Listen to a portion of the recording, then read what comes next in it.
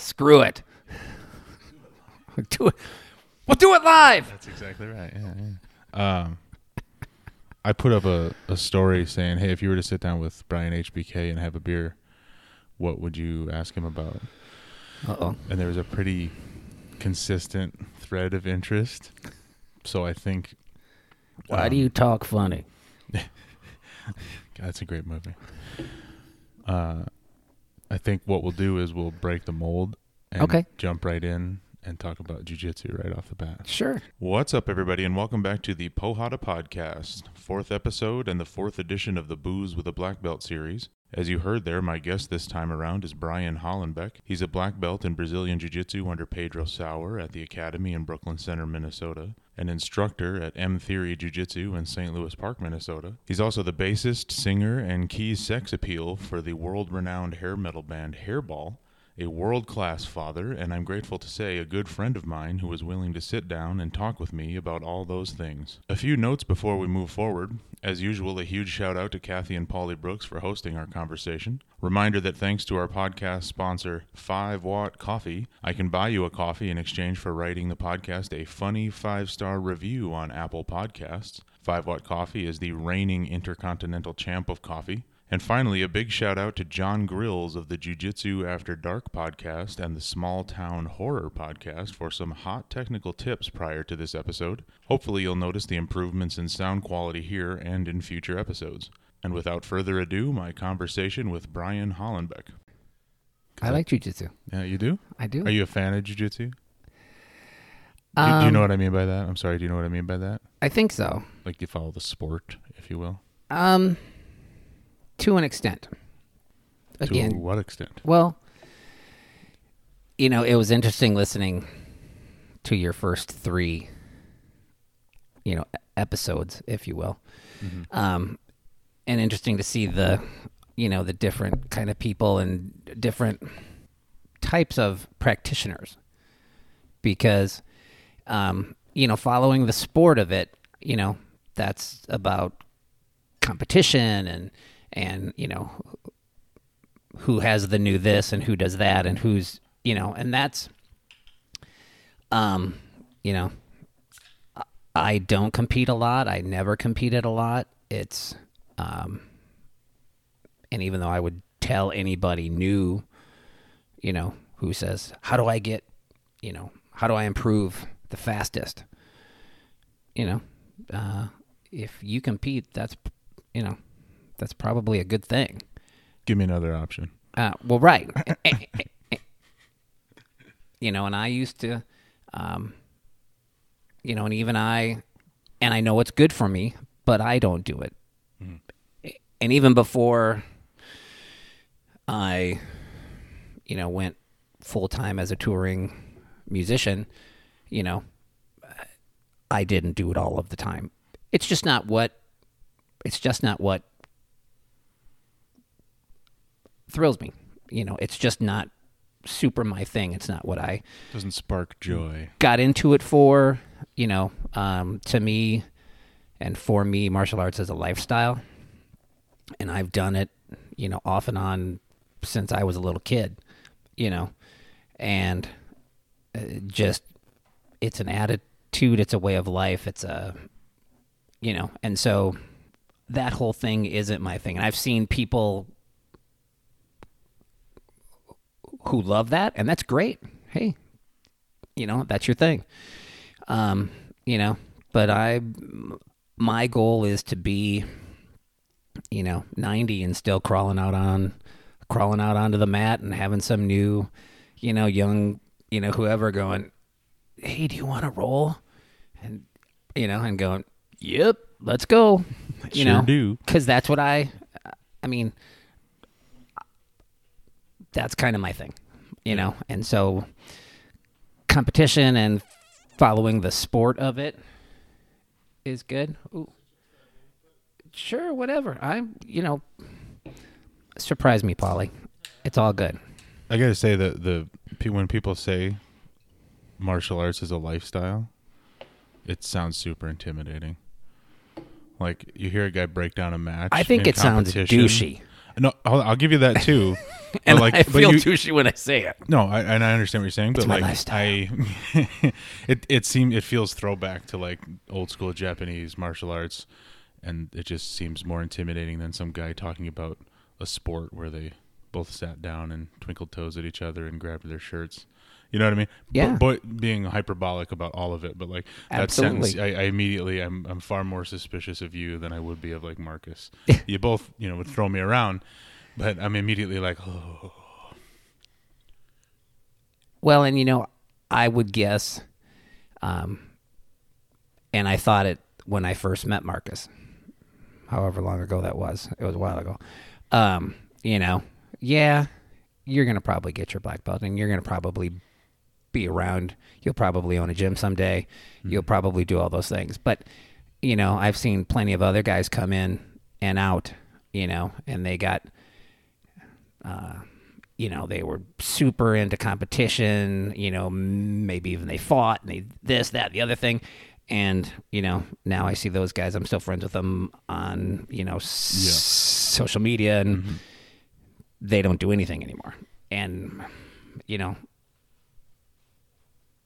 I won't ever have the high that they had of like, doing it full time. Like, no, I got jobs and, I got a kid and I got a family, and I have all of those other things as well. So I can't train 6 mm-hmm. days a week. It just, but my goal and my plan all along as to, when I first found jiu-jitsu was like, oh yeah. And I can do that, till I'm, 70, 80 years old. And I intend to, that was like a deep breath of life that you hadn't really. Yeah. And when you meet somebody like Dick Katasik, mm-hmm. And I met him when I went back to the academy in 2002 and started jiu-jitsu. He was there, and I met him, right away because, well, it was small. There was probably, 30 of us there who trained. And that was it. Everybody knows everybody when it's a small group. Right. Small town effect. Yep. And I was like, wow, I guess I can never say, well, I'm too old. I'm too old for this. Shit, look at Dick. He's already old. And, he got... If I recall, Ishmael said he started at like 45 or 50 years old or something like that. Yeah. Or later. Yep. Right. And he's got a judo background. Oh, I didn't know that. Okay. And, but, he tested for his black when I got my brown belt. And so I was his partner. And he got it from Pedro. And, Pedro makes everybody, when you get your black belt, you have to do all of the Helio Gracie self-defense from the book. And he sits there on the mat with the book and show me, rear choke defense, 2 hands, da-da-da-da. Flips the page. Yeah. Show me 1 hand choke defense, wrist bent. Show me 1 hand choke defense, wrist bent, and flips the page. And you sit there. Going through the textbook. Right. And so I basically had to do all of that with him when I got my brown belt. But it, I've always looked at as like, yeah, I want to be like that guy. Yeah. And he's competed here and there, as have I. But, it's just like, no, that's a lifestyle. That's, it's not trendy. It's not just because I'm, wanting to be tough, or I, want to get in shape, or I want to do this or that. Like, it goes through all of the, stages of your life and changes, and it's always there, or it always returns, or, so that's always kind of been my thing. You said when you went back to the academy in 2002 and started jiu-jitsu? Yeah, so I actually first went to the academy shortly after it opened in like 94. They didn't even have jiu-jitsu yet. It was just Muay Thai and some Kali and some other stuff that when Greg left the Kali group and left out on his own and opened up the academy, then it was called the Minnesota Martial Arts Academy. I went there for just a little while, and that was right as I was graduating from college, and really the band I was in was trying to make a push, and it just, for whatever reasons, it just I left. And then then 2001, 2002, I was a friend of mine who was still there was like, we got jiu-jitsu now, and So you knew about it. You were familiar with jiu-jitsu. You just hadn't really had access previous to that. Yeah, because, in 2002, there wasn't, there was one school. Mm-hmm. The Warriors Cove was around, I think. Then, well, I know that it was, but they kind of did a different kind of thing, and, but like that was about it, and like most of us, I watched the UFCs and went, oh, what is that? Mm-hmm. I got to learn how to do that. And went in, signed up for the trial, went twice in the first day. And as your indicator as to how this is I took the go. Evening class from Ish, and the day class I took from Tom Schmitz, who owns Spartan, because he was the day instructor and Ish was the night instructor. So one of your first day experience was with Ishmael. Yep. Then. And, because Greg had just gotten sick, I think, for the second time then. And so he was off and just about died a couple times in that time. And but yeah, I did 2 classes in my first day and was like, oh, yes, this is, Did you come back the next day? Pretty sure I probably did. That seems like you probably did, yeah. Well, it was great. I was working not too far from there, and so I had worked it out with my boss and was like, hey, can I take my lunch? Because they had morning class, and morning class was at like 11. So I was like, can I take my lunch? And, I'll, it's an hour class, and over there I'll probably be, an hour and a half. So I'll come in early, I'll stay a little bit later, but if I can go in the middle of the day. And they're like, who cares what, sure. And so it was great. I could train more, which, early on is, well, which in jiu-jitsu, hours, it's hours on the mat.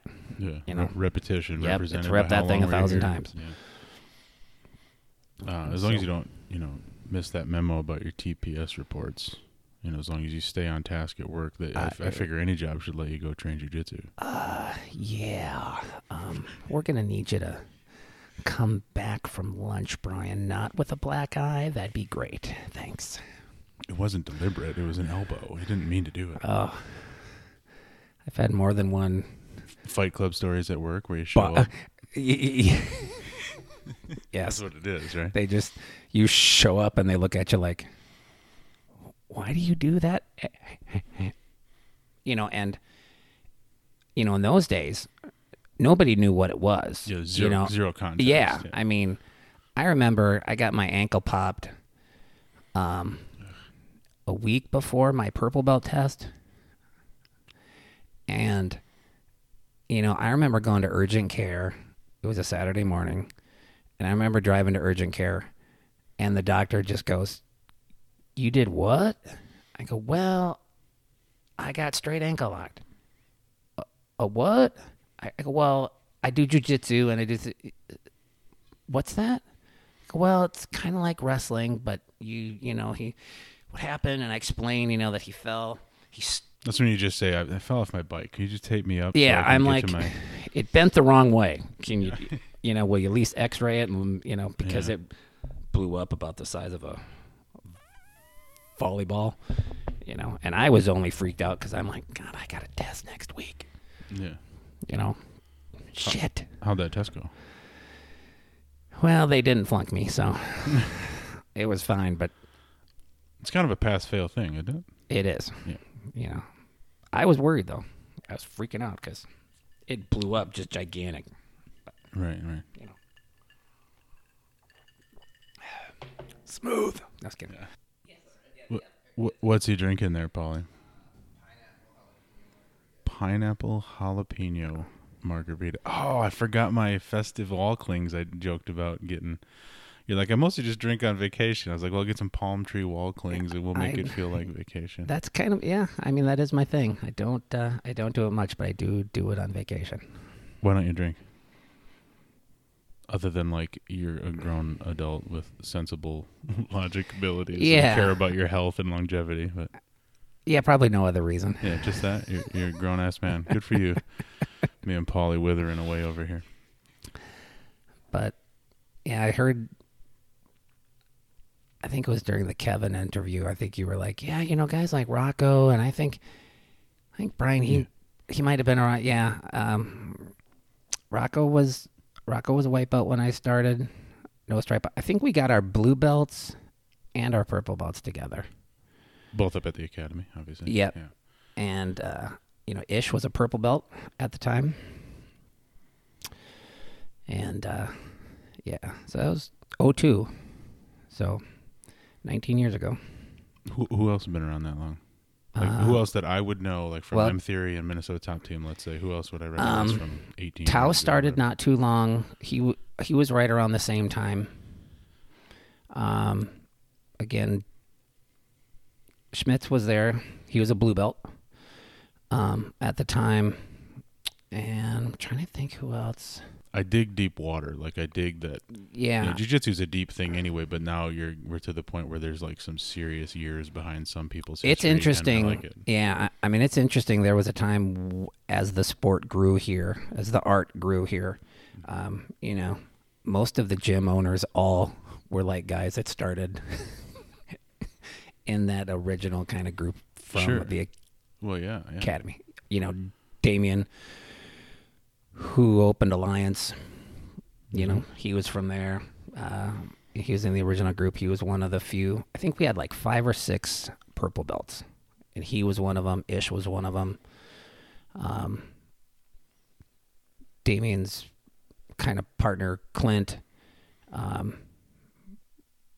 was one of them. And then there were 2 other like daytime guys, and I think that was about it.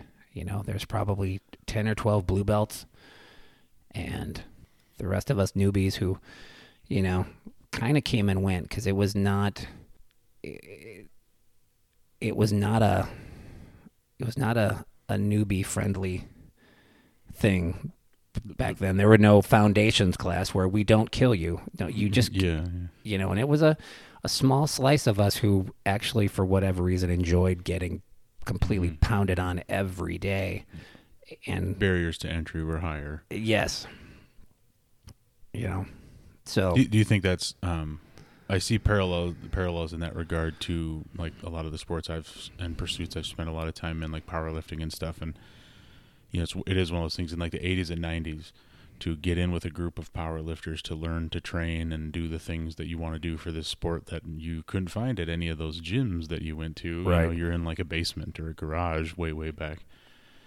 But it was a kind of a rugged culture, kind of like what you're alluding to. Like you show up and you kind of suffer through it and just try to keep up with all these plates slinging on the bar. Same kind of thing with jiu-jitsu. Right. Do you think that is...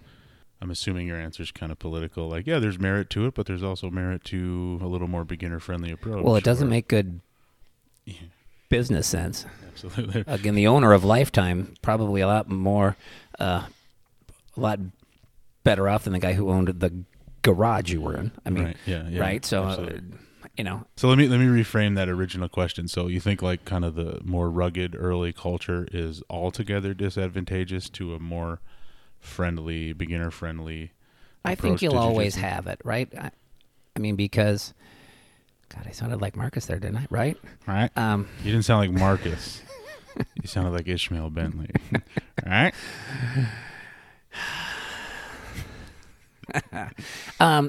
I think it's all part of the art, because you'll have, again, there's something for everybody. You have the guys who, want to train full time. They're young. They want to compete. They want to be on the cutting edge of everything.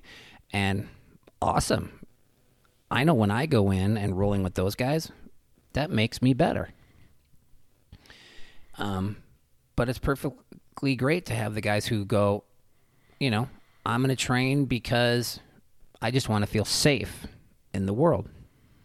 Awesome. I completely understand that aspect.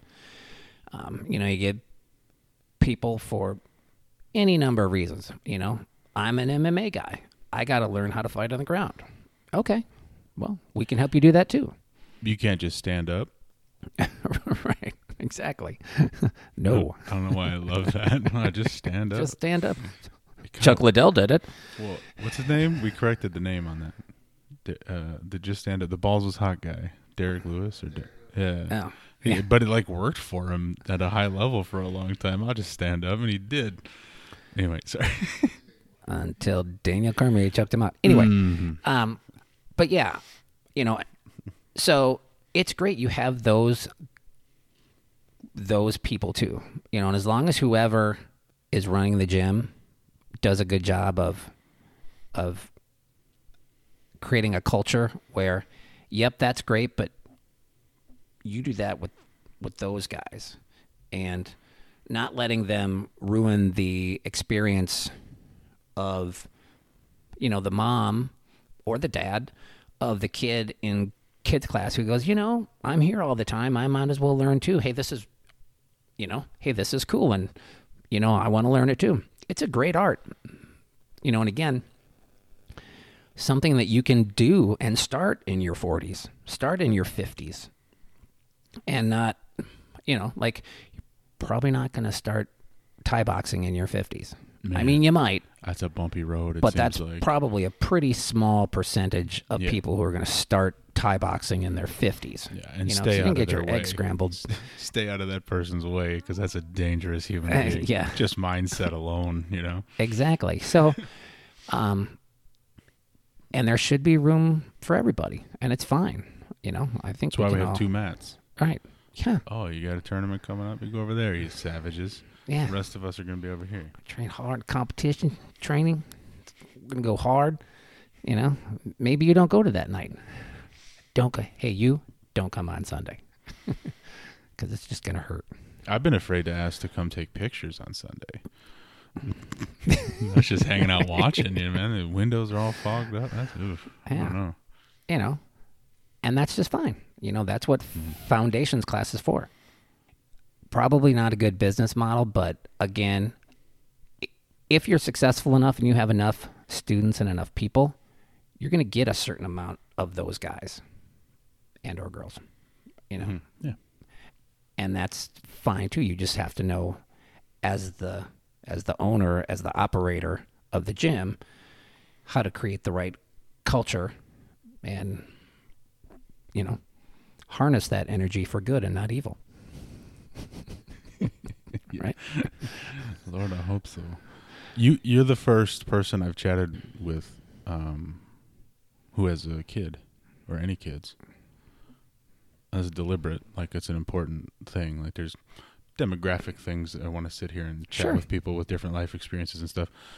What do you call him? Wonder Boy? The boy wonder. The boy wonder. Yeah. How old is he? He just turned 22. So he was 2 or 1 when you started training jiu-jitsu? He was 4 when I started, 4 or 5. Oh, man, they just exposed my math skills. No. Wait. Oh. Yeah, no. No, you're right. I am? I can't add. Yeah. I'll take it. No, you're right. Taking it. That's a win. Yeah, I think he was 2.5.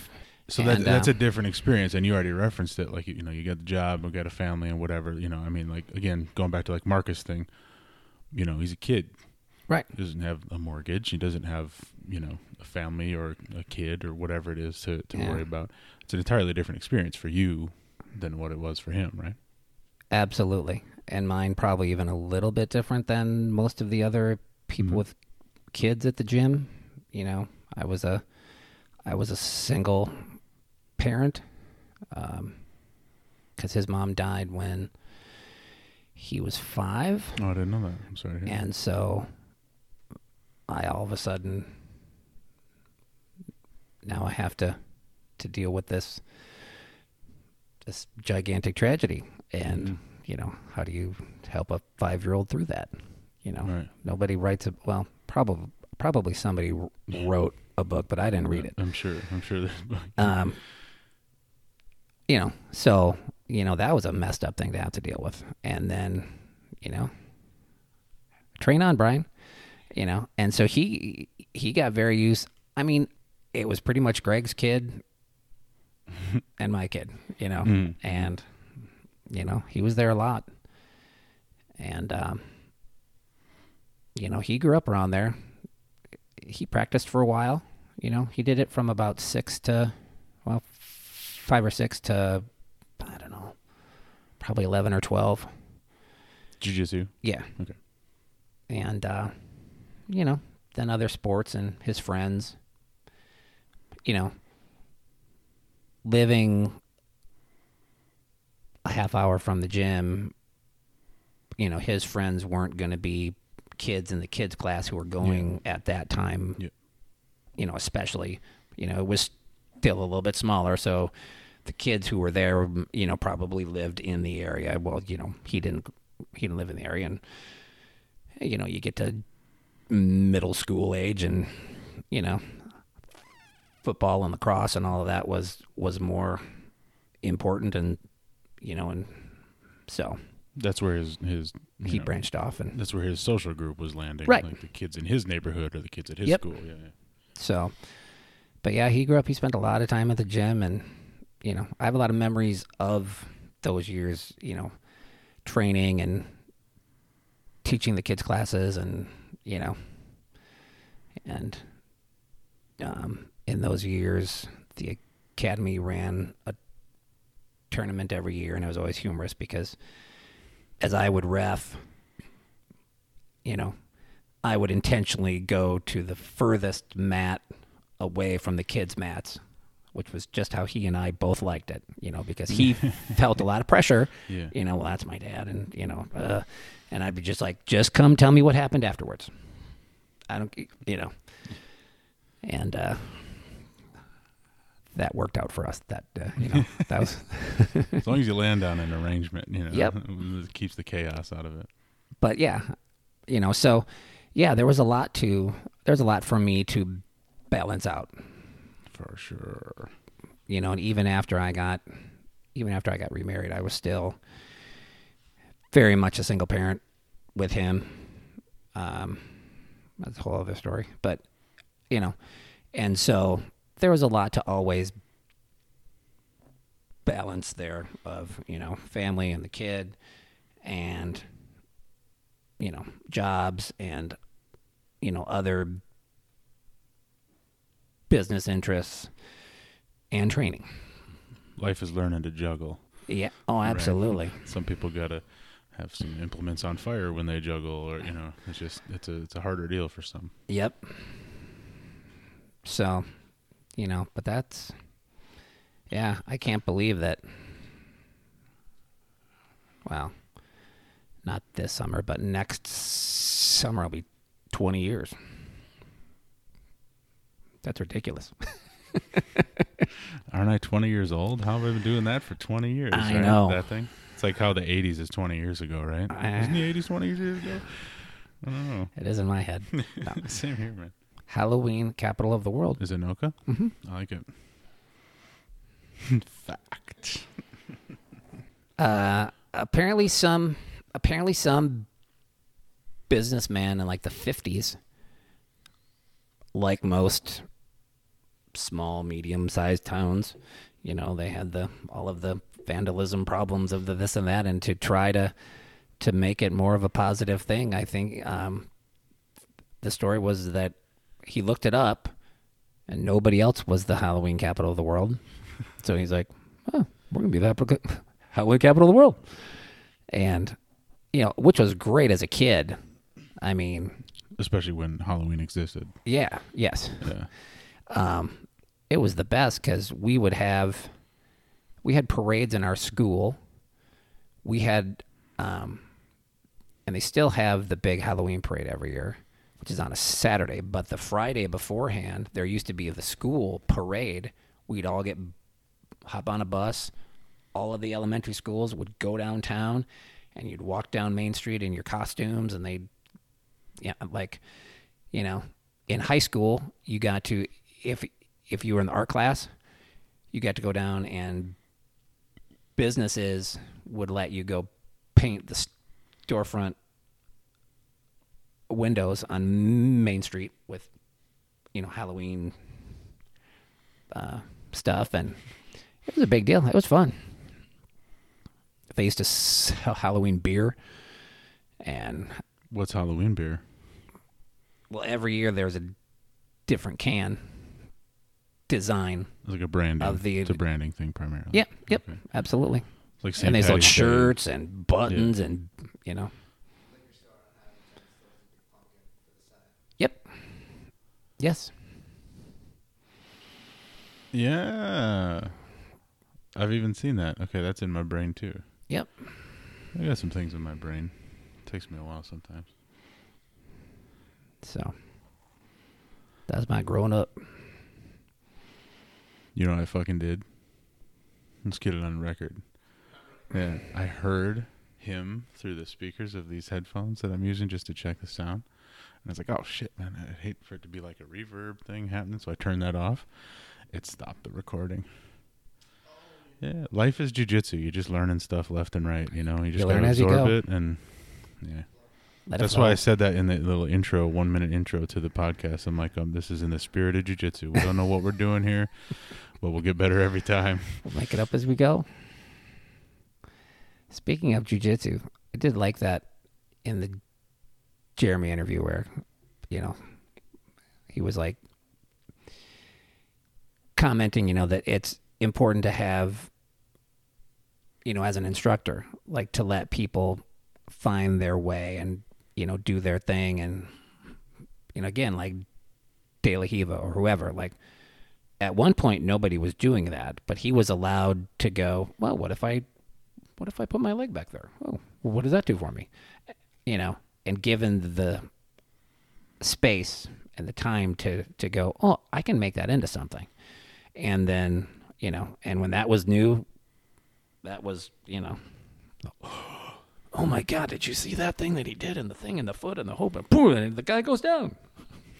It's the greatest thing ever, And now that just seems so like, oh, well, white belts do that and, whatever. And it's like, yeah, it wasn't always like that.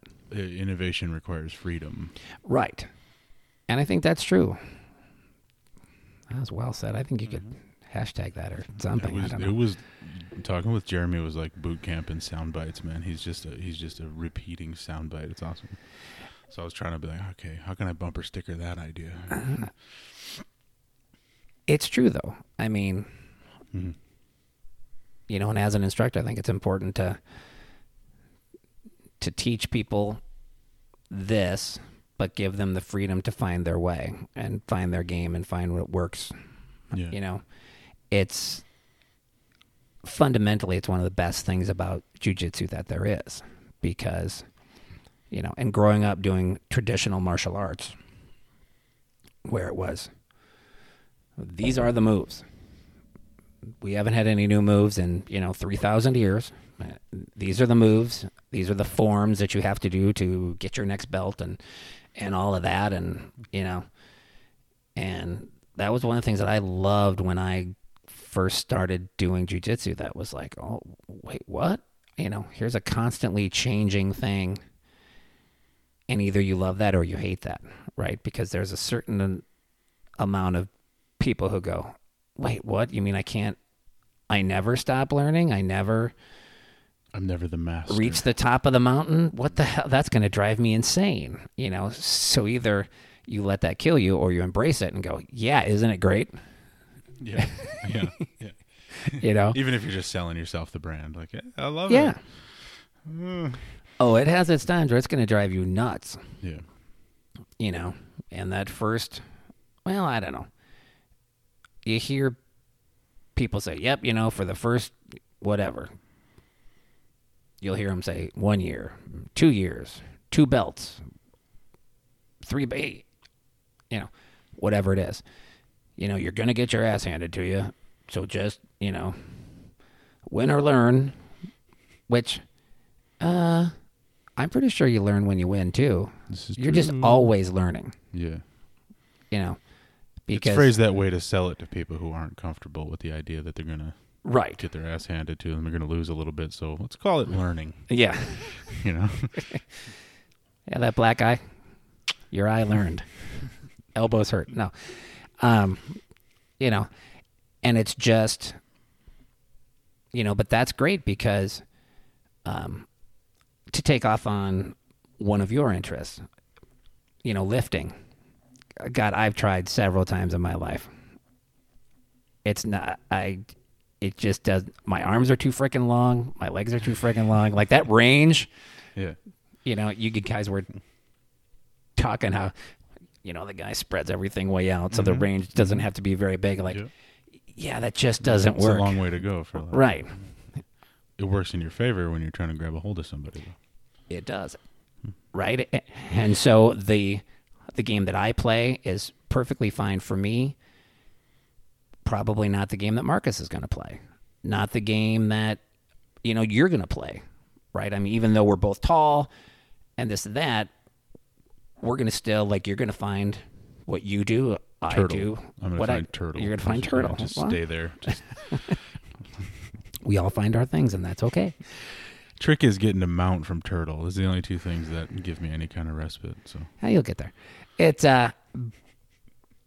but, like, it's, there's some, you can find your game, you know, and sometimes you make your own game, you know. I mean, there are things that I do that I had never seen before that I just got to because I kept getting stuck in this spot.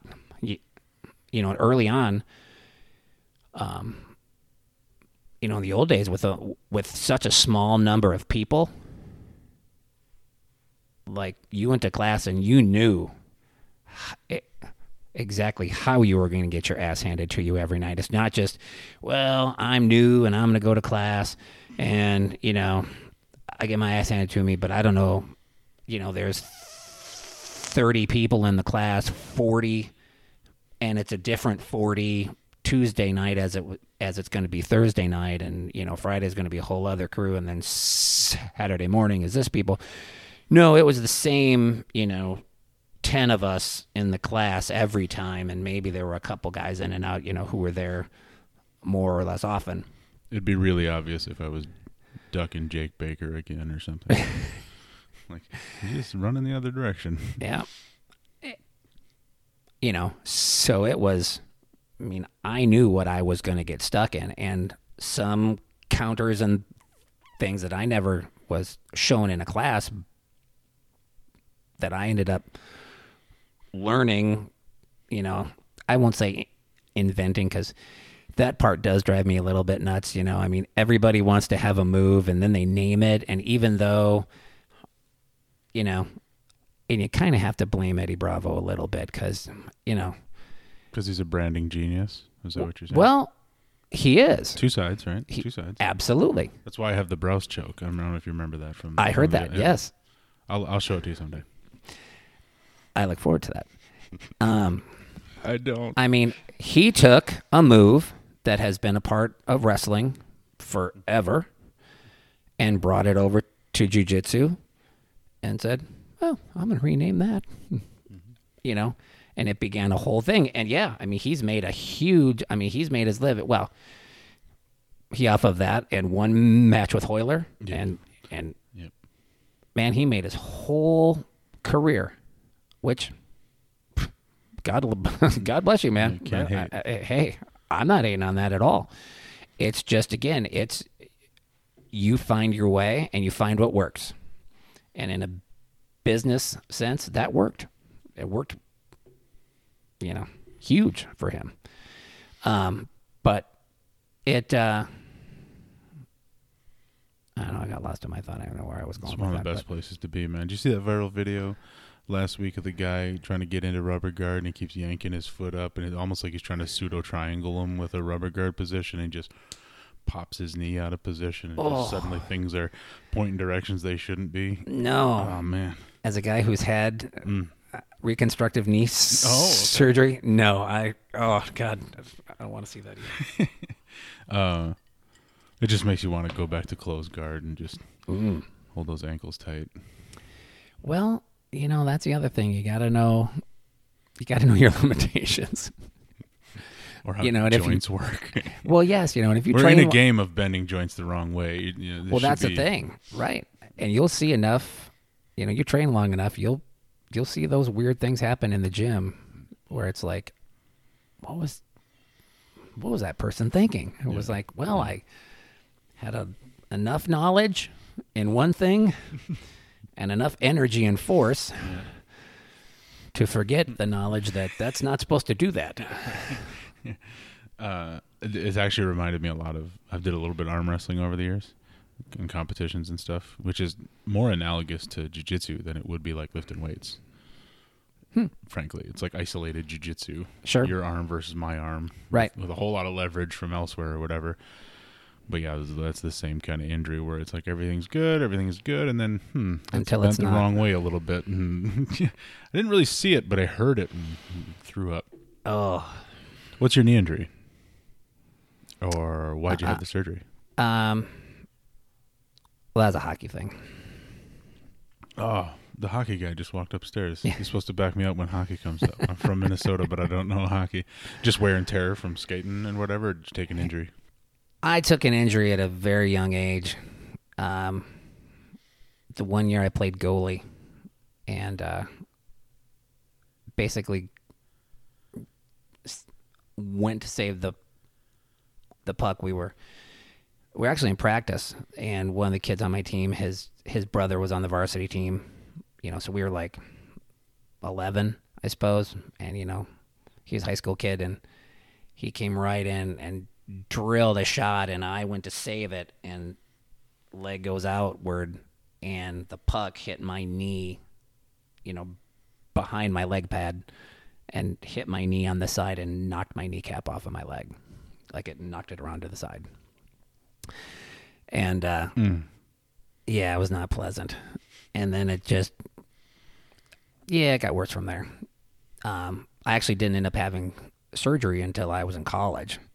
Like, I just your rehabbed patella it. Tendon was malleable enough that it could take that stretch and come back, and you just hope for the best. And then over the years, it got dislocated several more times. Actually, each of them has, until the point where they were so stretched out that they didn't hold much of anything in place anymore. Yeah.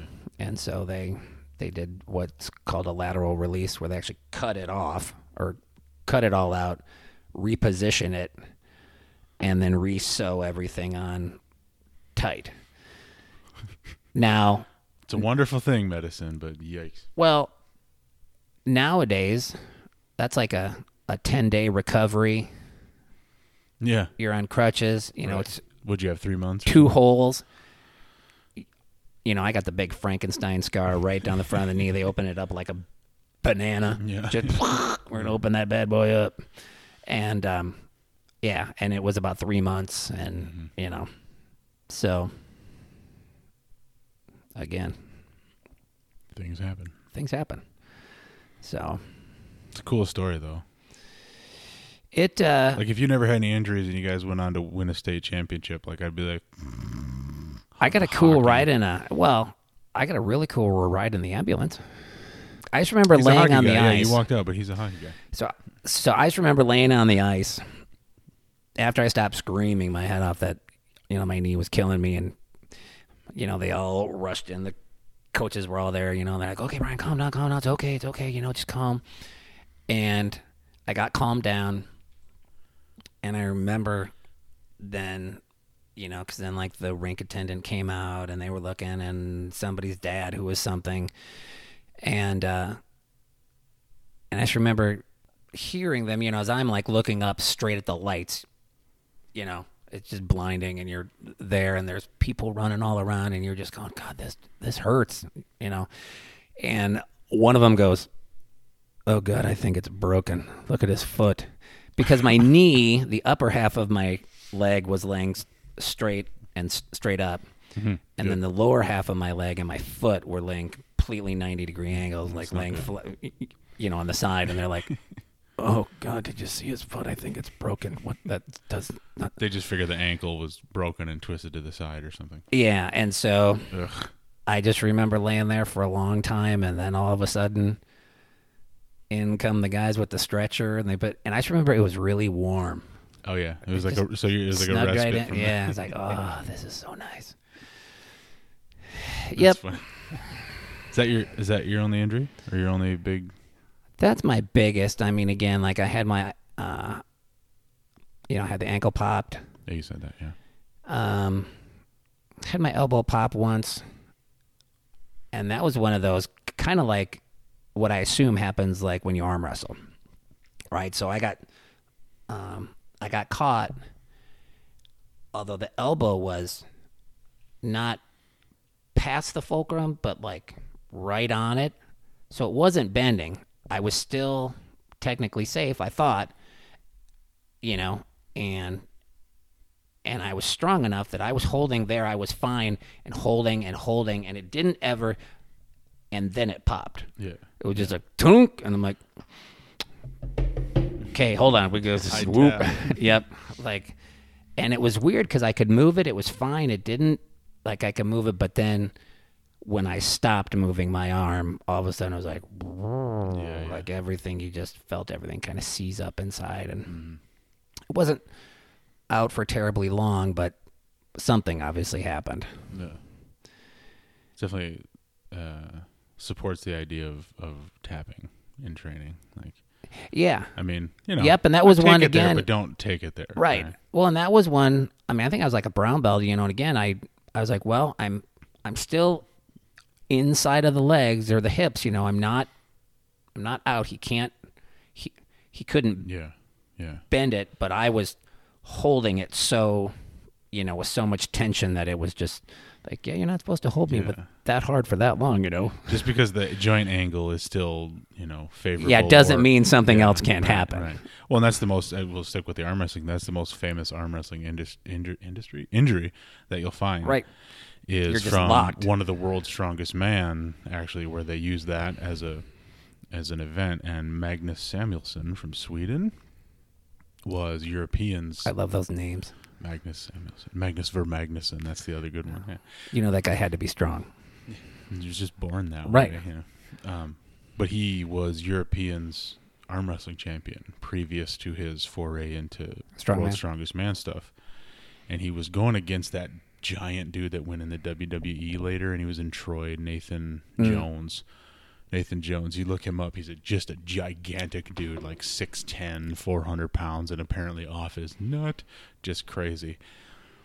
But you take a big, strong horse of a man like that and put him in what he feels is a strong position, right? And the title's on the line, so to speak, against a guy who knows exactly how to do these things, right? And you can, if you look it up, you can see Magnus like looking to the ref, like gesturing, like, look at this.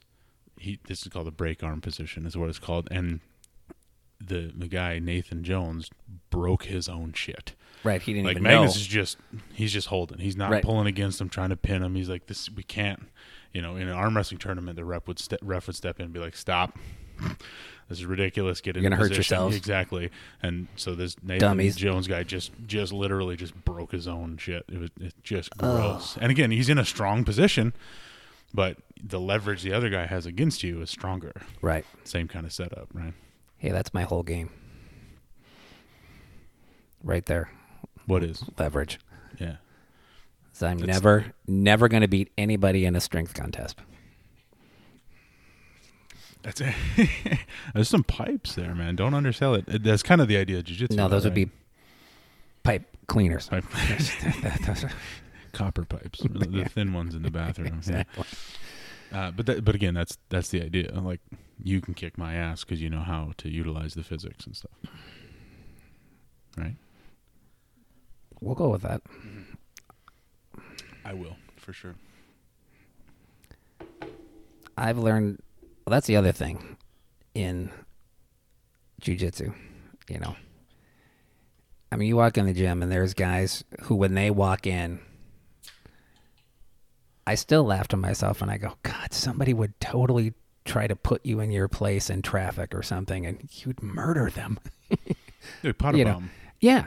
I would fuck with Potterbomb. He's a perfect example. We used to have a guy. I mean, I wouldn't because I know better now. But I'm not a guy you'd pick a fight with. Right. I don't know how to fight. You probably kick my ass. It's all good. I'm not gonna, But right. That dude. He's a great example. Yeah. And yikes. Yeah. He's a scary, scary guy. We used to have a guy. Scary Ryan, because there's 2 Ryans. Right. I heard that. I liked that. It's good. Scary Ryan, right? Well, because I stutter and the letter P screws with me all the time, so I never call him by his last name. So if I call him anything, it's just Ryan. Mm-hmm. But I like Scary Ryan. That works good for him. He's a great P's. Right. I hate the letter P. It messed me up. And my mom's name started with the letter P. And God, when I used to have to call her at work as a little kid, I was like, God. It just sucked because they, had a receptionist. And so I had to call and ask for my mom. And it was like, it was murder. But anyway.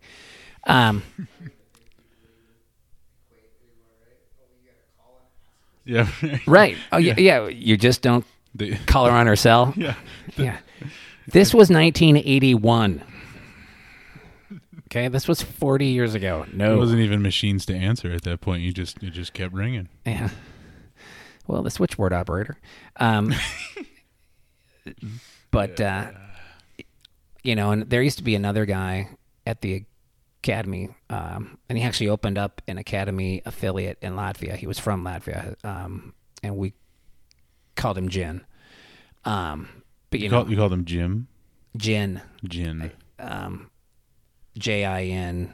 and then add like the rest of it. 18 more letters after that. And that's his actual name. He's got a future in strongman. I'm just going to assume that.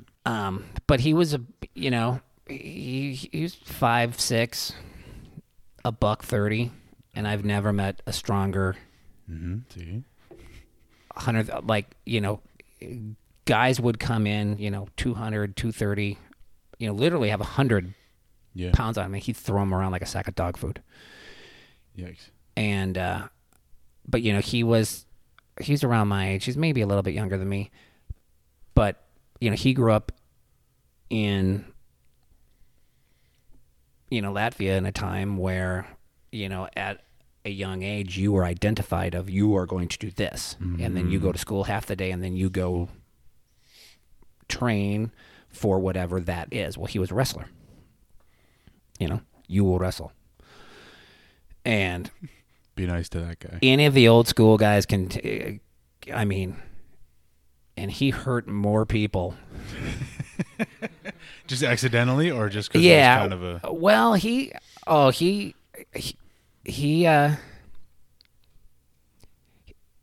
probably one of the guys who they created the foundations classes for not to be, to in response keep to people from yes. Yeah.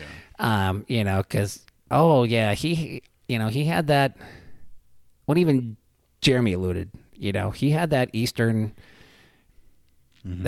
Bloc tinge of, I call it what you will, but he'd get you down, and then he'd look at you. Do you know what that is? Those are my balls on your face, and then he'd break your arm. You're like, oh God. And he'd smile. Oh, that's fantastic. Just the crazy functional strength of, growing up his whole life and going and spending half of his day wrestling. Yeah, I've been squeezing on an item and pulling it toward me for a long time. Right. You know, and it's those guys where I just go, oh, that's so funny. You know, because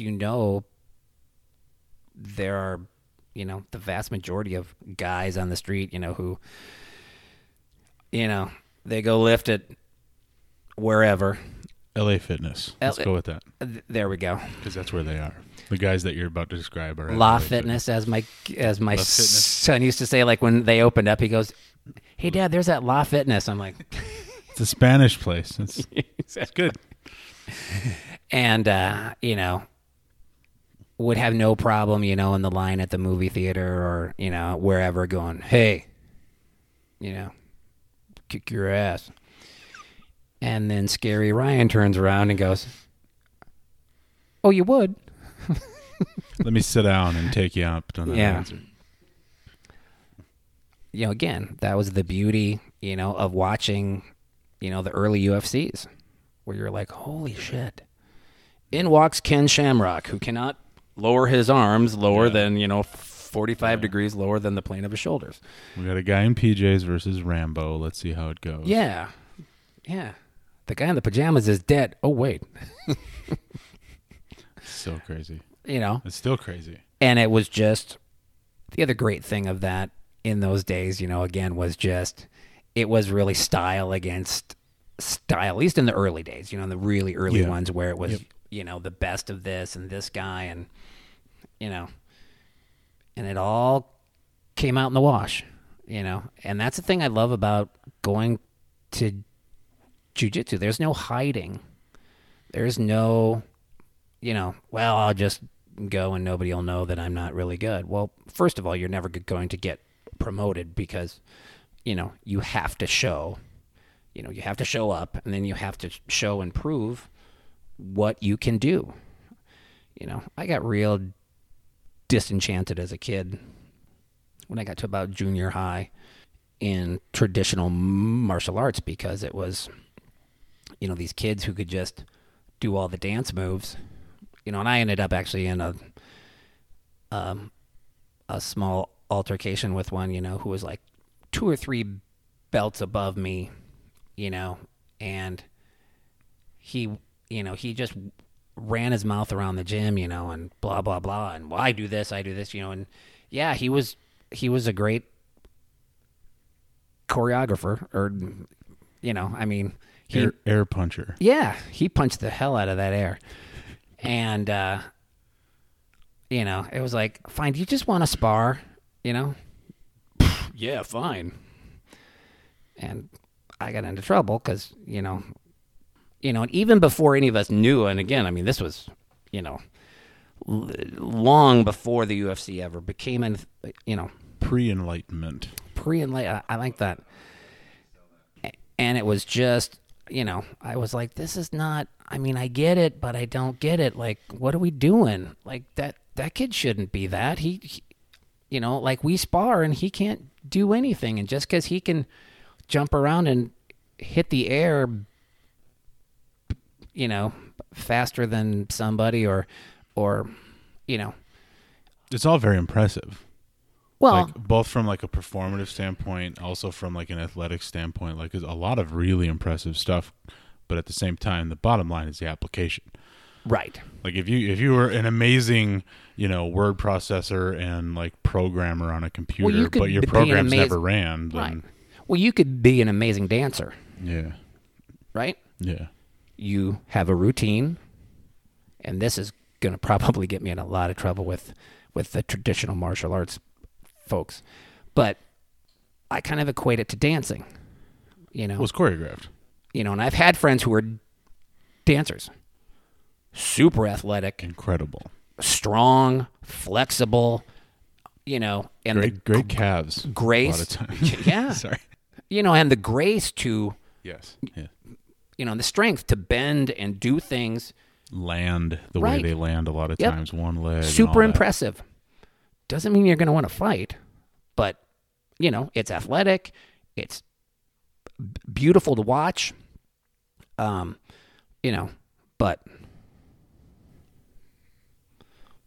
doesn't make you tough. You know, makes you in good shape. It does. That's actually a thing in like the meathead crowd is like you get these guys, they're, you know, real muscular or real strong or whatever, and it's like, I think it's a guy thing largely, the testosterone of it. You know, you start equating it with tough. Nah, bro, you got 12-minute rest periods. Like, a fight is gonna kill you. You're big and strong and scary looking, we'll give you that, but like, it's not fighting. If the other guy hasn't killed you yet, your adrenaline is going to kill you about a minute in. Trust me. I've tested it. Yeah. I mean, I showed up to the gym and tested it. Yeah. What traditional martial arts did you do? I did the research. Trust me. Yeah, right. I was dead.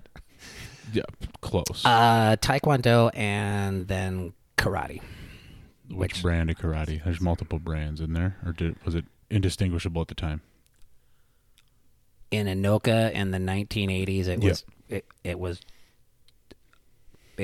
whatever it was. May not have been karate, but they told you it was karate. Right. Yeah. We had belts in the outfits. I don't know. It was the outfits, yeah. Yeah. So this is a weird question for me because I don't have the experience yet to like fully understand it. Okay. But I've asked several people now, and it usually sparks a pretty good answer. Tell me about your style of jiu-jitsu. Like the phrase is your game. My game. Pressure. Very fundamentally oriented. Again, an old school, very much an old school game. Now, is that because you're kind of from the old school? And certainly. Thus it's your preference? Like that was really your staples early on, you think? Certainly. I think that certainly is a large part of it. It's the part that I enjoy. It's the part that gets me through at the gym. You know, if I was Marcus and I was at every tournament, you know, and this and that, my game would have had to evolve to include a ton of leg locks, a ton of leg lock defense, and, you know, more of the newer items in the game. But no, overall, you know, leverage, pressure, and again, I mean, you know, at 48, you don't look a day over 47, bro. I'm not, well, thank you. At almost 49, you know, my game, I mean, and doing what I do, you know, it's tough, especially in these years, you know, to evolve a ton. I mean, I train as much as I can, and I don't know. I mean, I'm happy with my game. I think Jeremy said it, you know, if you go in and you try to compare your game to, you know, Marcus's guard every day, you know, you'll probably be pretty unhappy with yourself. Yeah. You know, and he's right. You know, again, martial arts is a different thing to me than I think it is to a lot of others, you know, in how I look at it and how I look at what I do and why.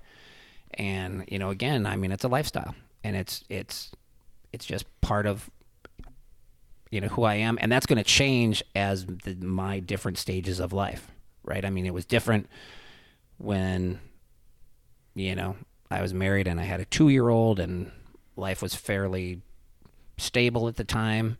Well, that changed when, you know, I was a single father and having to deal with a grieving child and then raising that child throughout, you know, the next 13 years, you know, and certainly not that ends at 18, or at least it hasn't in my case. I'm still, you know, you know, he's still in school, but it's a leadership position even after that, though, right? It is, you know, and I think when you take that on, I mean, that is a responsibility. It should be a responsibility that you don't just go, you know, this isn't fun anymore.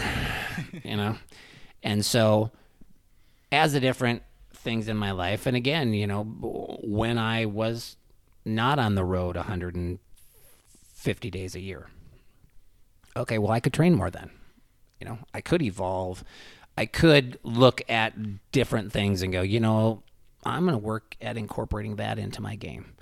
Or I'm not, you know. And so it just, but long story short, a very fundamentally oriented, old school game, lots of pressure, lots of leverage. Again, I don't have a lot of strength. I mean, we would go lift in the gym and you'd laugh. You'd go, Not to your face, I wouldn't. But later you would. You'd go, that is ridiculously bad, Brian. I thought he was tough. Yeah, I thought you'd be bigger. I thought you'd be stronger.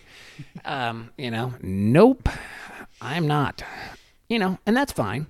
Again, I had to find my game to, you know, how do I hold this guy down? You know, here we go. I land on top, you know, or how do I try to control, you know, David Scora, you know, who has gone, and, you know, off I went, you know. I was like, oh, okay. It's also sort of a question How for do I the counter ages. that? Yeah. It's a question for the ages Right? more than anything. It's less physics with David Scora as it is like spirit. Right. And, you know, but rolling with him is a great experience. Yeah. You know, because either you figure out how to do it, and it can be done, or if you know you're not in quite the right spot, you go, okay, I got to bail because I got to let him do the heave-ho, you know, essentially get out of the way, and then get to whatever he leaves me next, you know. And, you know, that's a whole other thing, you know, of just, you know, it's really, as I've progressed throughout learning jiu-jitsu and, you know, learning my game. And it was interesting hearing the other guys talk through that, you know, like, okay, well, how do they view that in their head, right? You know, like, we're all black belts, and so we've all at least gotten to that point, and we've all done it in different amounts of time. Different phases of life. Yep. You know, I took a little over 13 years.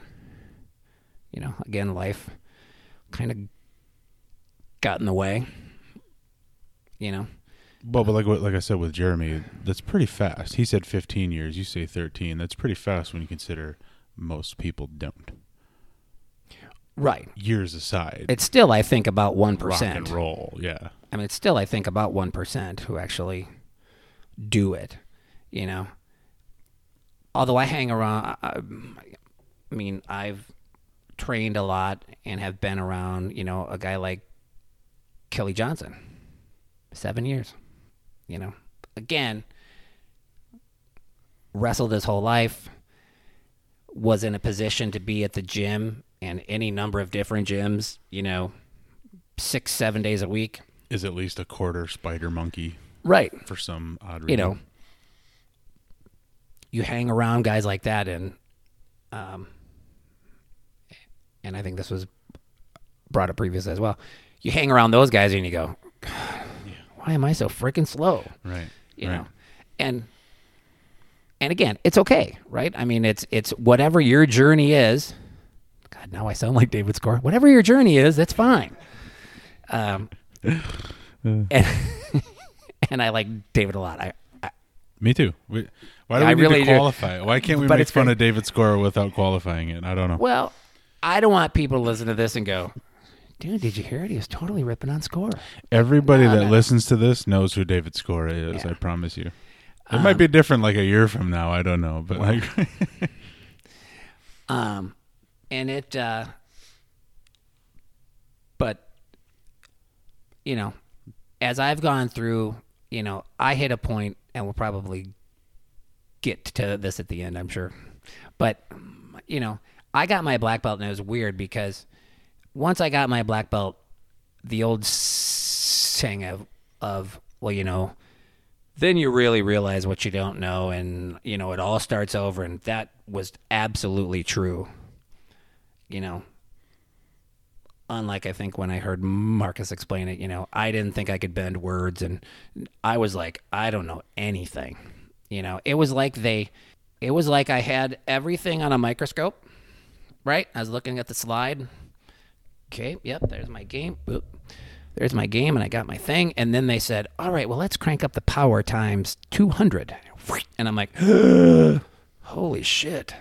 What is all this? Like the detail just went, and I was like, whoa. You just felt like you were doing paint by numbers previous to that. And yes. You had a blank canvas in front of you. Yep. And it was like, right, like, okay, I've got my paints and my brushes, but where do I put the stuff? Right, yeah. And now watch Bobo try to paint like I felt like the trained monkey going, okay, now paint, Bobo. Like I knew it when it said all the ones got the red paint and then the twos were yellow, and that was fine. But where everything just kind of blew up, and also around that time, I kind of changed my whole philosophy of just how to approach everything in terms of I stopped thinking about moves and I just started thinking about position. I had this kind of, I hate to use the word epiphany. Epiphany. I knew you were going to. Enlightenment. I don't know. Whatever it was. A moment of clarity. A moment of clarity where everybody, like I was teaching a bit then, and just, you'd hear people just go, God, I got to this position and I couldn't finish it, or I worked, but I got it. And I just thought, then you weren't there, and Jeremy kind of touched on this a little bit too, where it was like, it shouldn't be hard, right? The finish is the easy part. I mean, if I have your neck exposed, to actually do this is not hard. I mean, this isn't strong. This is not going to fight back. Like their neck is not going to fight back. Well, unless you're Ishmael and you actually have gills or whatever the hell it is. But most people's necks don't fight back. Or their arm. If I have your arm all the way out here, to go this or do this or do this or do this or that, that's the easy part, right? I mean, you got physics on your side right. In all those positions. It's getting there is the problem, right? It shouldn't be that tough once you're there.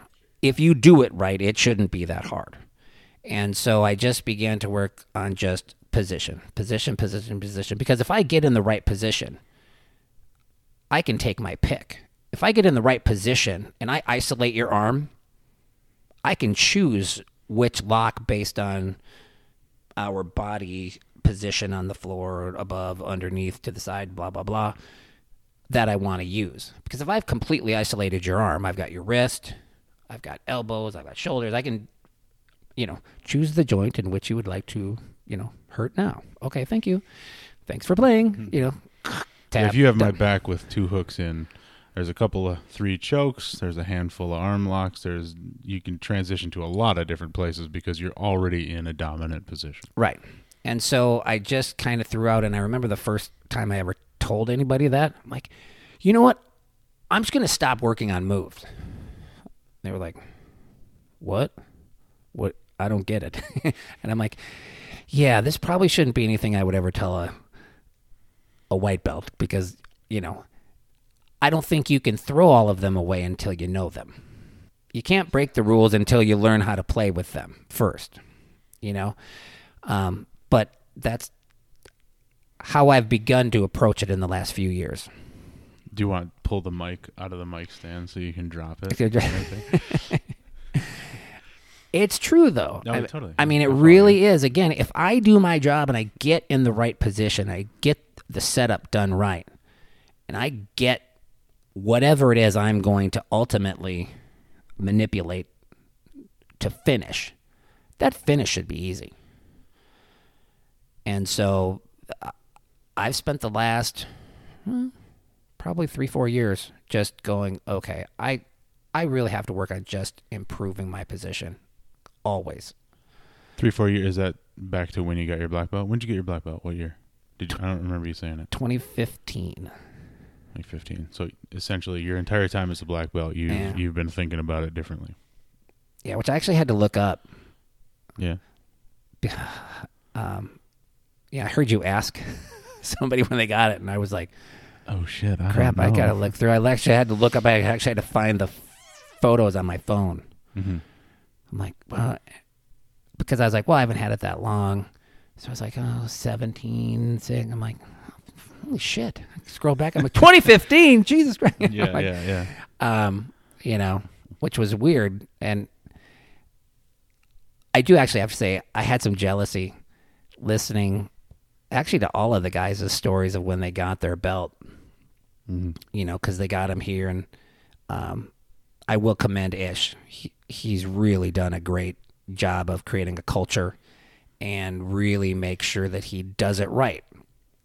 You know, like the surprise to Ethan, Kevin, and Marcus, or when he did it for Jeremy on his birthday in his gym. Yeah. That's awfully cool. Clearly it meant a lot because that was like one of the main emphases of when I asked him about it. He's like, I loved the fact that it happened. I can't even watch the video. Gym. Yeah, exactly. Yeah, you know, I was like, whoa. You know, and I had a little bit different of a road to that and experience with that. So I got all of my belts from Pedro. Like out there, or he used to come here once a year. Yeah. Right? And so, and that was the other thing back then, you know, just culturally, it was like, well, you better be ready when he comes because it's going to be at least another year until he comes back, you know, and Greg wasn't around much. He was still sick. And, you know, people didn't get many belts. I mean, I remember the first time somebody else gave a blue belt out, I was like, well, that's weird. You mean you got it from Greg or from Ish? Like, you didn't get it from Pedro? That's weird. You know, and again, it was a different time, right? Yeah. It was just, you know. Something of a cultural shift took place where Absolutely. New leaders were stepping up. Yep. And so when I got my brown belt, and after that, it's really a weird time because then I really had I don't know if it was the imposter syndrome, but you're like, wow, now you're like, I'm like, holy crap. This is, you know. And right after that was when Ish went to California for a year or however long it was. This is a while. And, you know, he left and Tom left and opened up Spartan. And, you know, those are really, I mean, Tom taught all the day classes and Ish taught, you know, evenings and weekends. Two of your pillars are somewhere else. Yeah. And, you know, there weren't a lot of other black belts yet. I mean, they were really it. There was one other. And as that kind of dragged on and as I got a little further, you know, somebody said to me, well, you know, not too long. You just wait. You know, you'll be next. And it scared the hell out of me. And I was like, whoa, no, I have way too many holes. This is not, you know, I felt very suddenly I felt very uncomfortable. I think I had 2 or 3 stripes on my brown belt at that time. And I'm like, holy crap, I can't get that. No. Is that because it like felt like a finish line? Like I'm supposed to be done when I get to be a black belt? No, it felt like I should have been better at a number of things than I was. Like a more complete game? Yes. Yeah. Yep, absolutely. And so I got spooked. I was like, oh my God, this is not good. And it was about that time I had been talking to Tom a lot, because we were friends. And, he, kind of was like, well, hey, I can, I'll get you there, and he was building his school. And so, he had one other black belt there, and I don't think they had any brown belts yet at all. And, we talked and talked and talked, and, he was like, I can get you there. I will give you the time. And so I made the decision, and it was hard because a lot of people who had left the academy didn't do it right, or didn't always do it right. People you mean that left and like started their own school? Okay. And so, I didn't want that. I had spent a long time there. I felt very comfortable there. I had probably been there 10 years at least at that time. Had a lot of friends there, had a lot of, history there, and I didn't want to leave on bad terms. And so I made sure, I went in person and talked to multiple people there and said, here's what I'm thinking. Here's what I feel like I need to do. I hope you understand, And so I went over to Spartan for a couple years. Some other things happened. I moved. I got further away, and it was a hike. Geography's a bit from Ramsey to Oakdale. Yeah. That's almost an hour on a good night. And no snow, no traffic. And then you got to get back. Right. And so, but I was there for a while and progressed, and and so then when I felt like I was okay, I had my 4 stripe, I felt good about kind of where I was at, then it was, right, but I want to go get my belt from Pedro. This is a long story here, I know. No, I love a long story. Well, and probably just keeping with the tradition of the previous intervals. And that was important to me. Sure.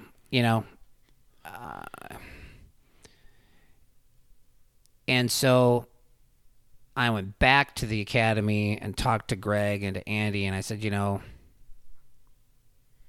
I'd like to come back, and I'd like, I'd like to train here again. I think I'm one of very few who have ever were allowed to return. And I want to have, and part of that too, whenever you feel that I'm ready, I would like to get my belt from Pedro.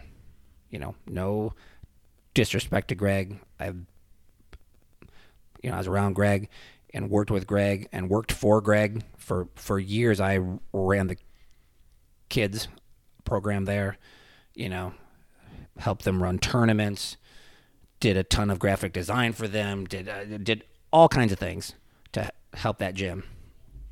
I said, but I've gotten all of my belts from him. I want to complete it, and so, they're like, yep, no problem. Well, and when the time came, then after that, they hooked me up. And so my experience with actually getting my belt was, in and around work schedule, playing schedule, kids lacrosse schedule, because my son played lacrosse at a high level and played nationally for years. Hence the name. Yep. The Boy Wonder, right? That's a good lacrosse nickname. Nice. I had to find a seminar where Pedro was going to be that fit my music schedule, my work schedule, my kids, blah, blah, blah, to go to. And so I actually ended up going out to what was his original school in Utah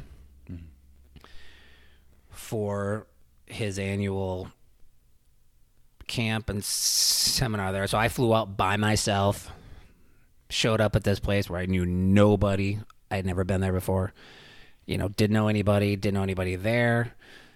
Just showed up. Luckily the one guy who they had spoke to, who I had coordinated it with, was like, oh, okay, and I walked into this place, and so I tested alone.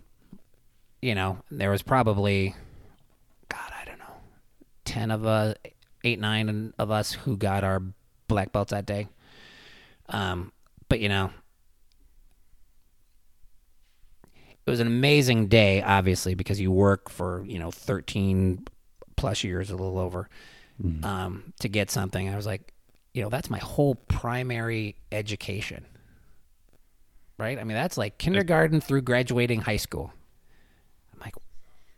I'm like, wow, I spent more time getting my black belt than I did in my entire primary education. You probably studied more too. Way more.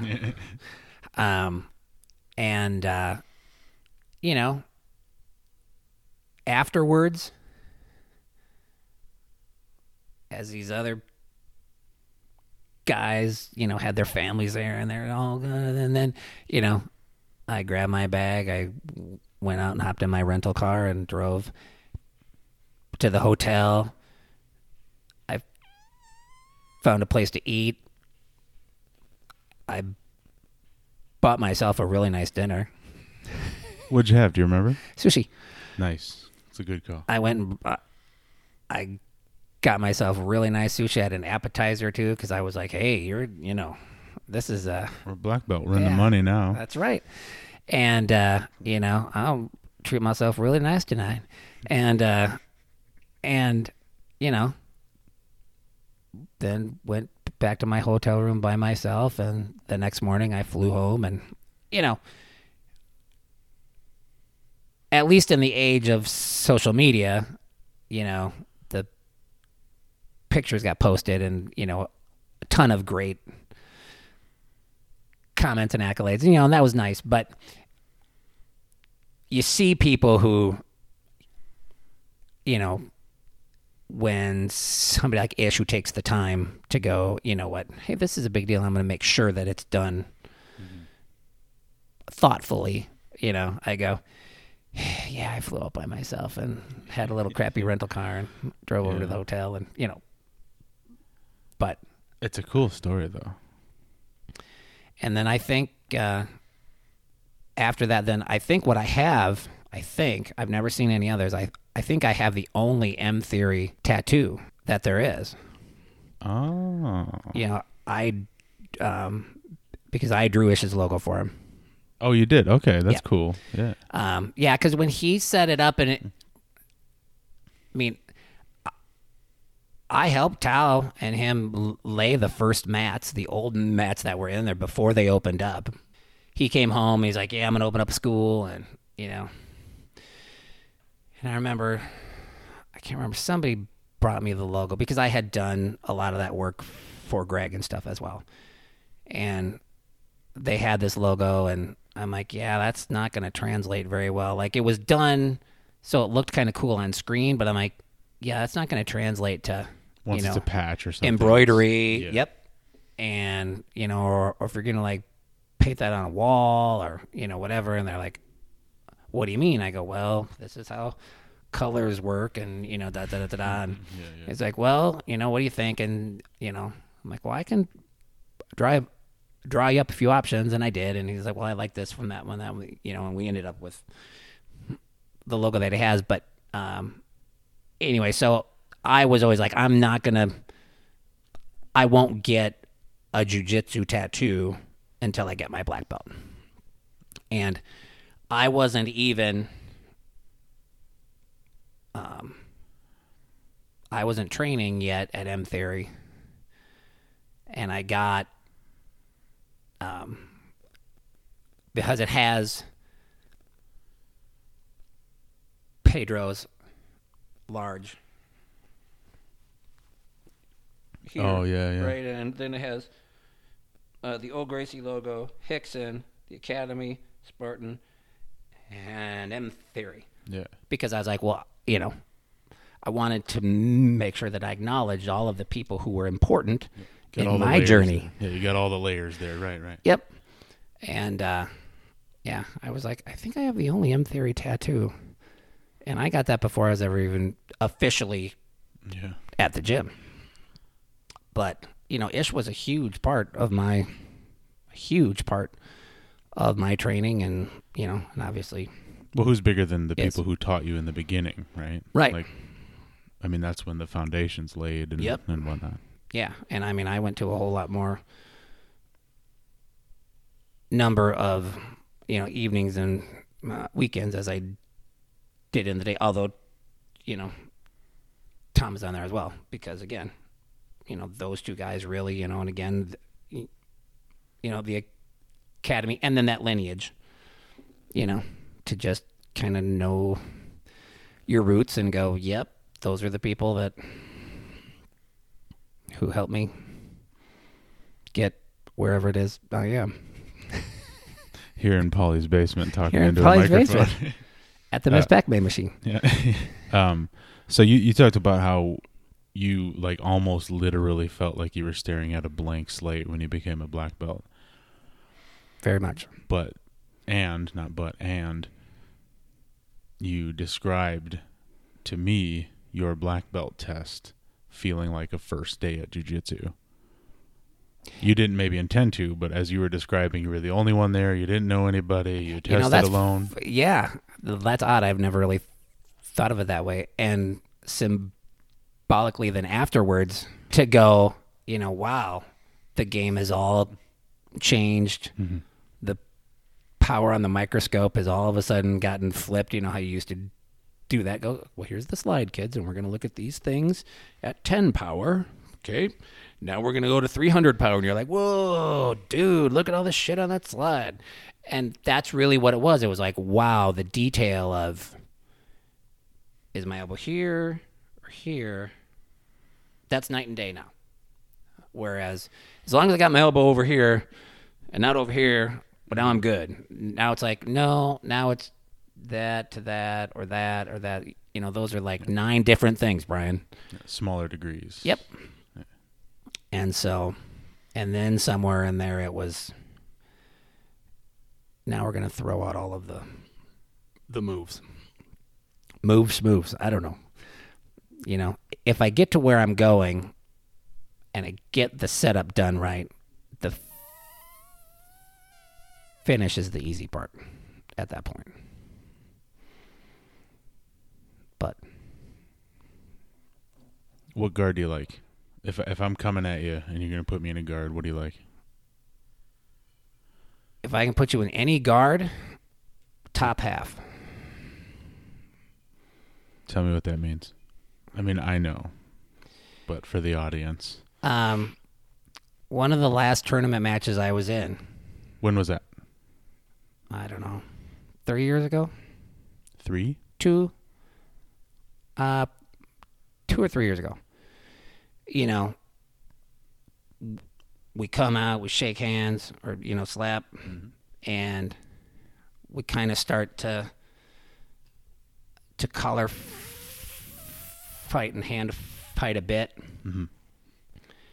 And as soon as I got a good hold of one, he dropped to jump guard. And I anticipated it good enough that I landed in his half guard. And when we landed there, in my head, I'm like, oh, this match is over.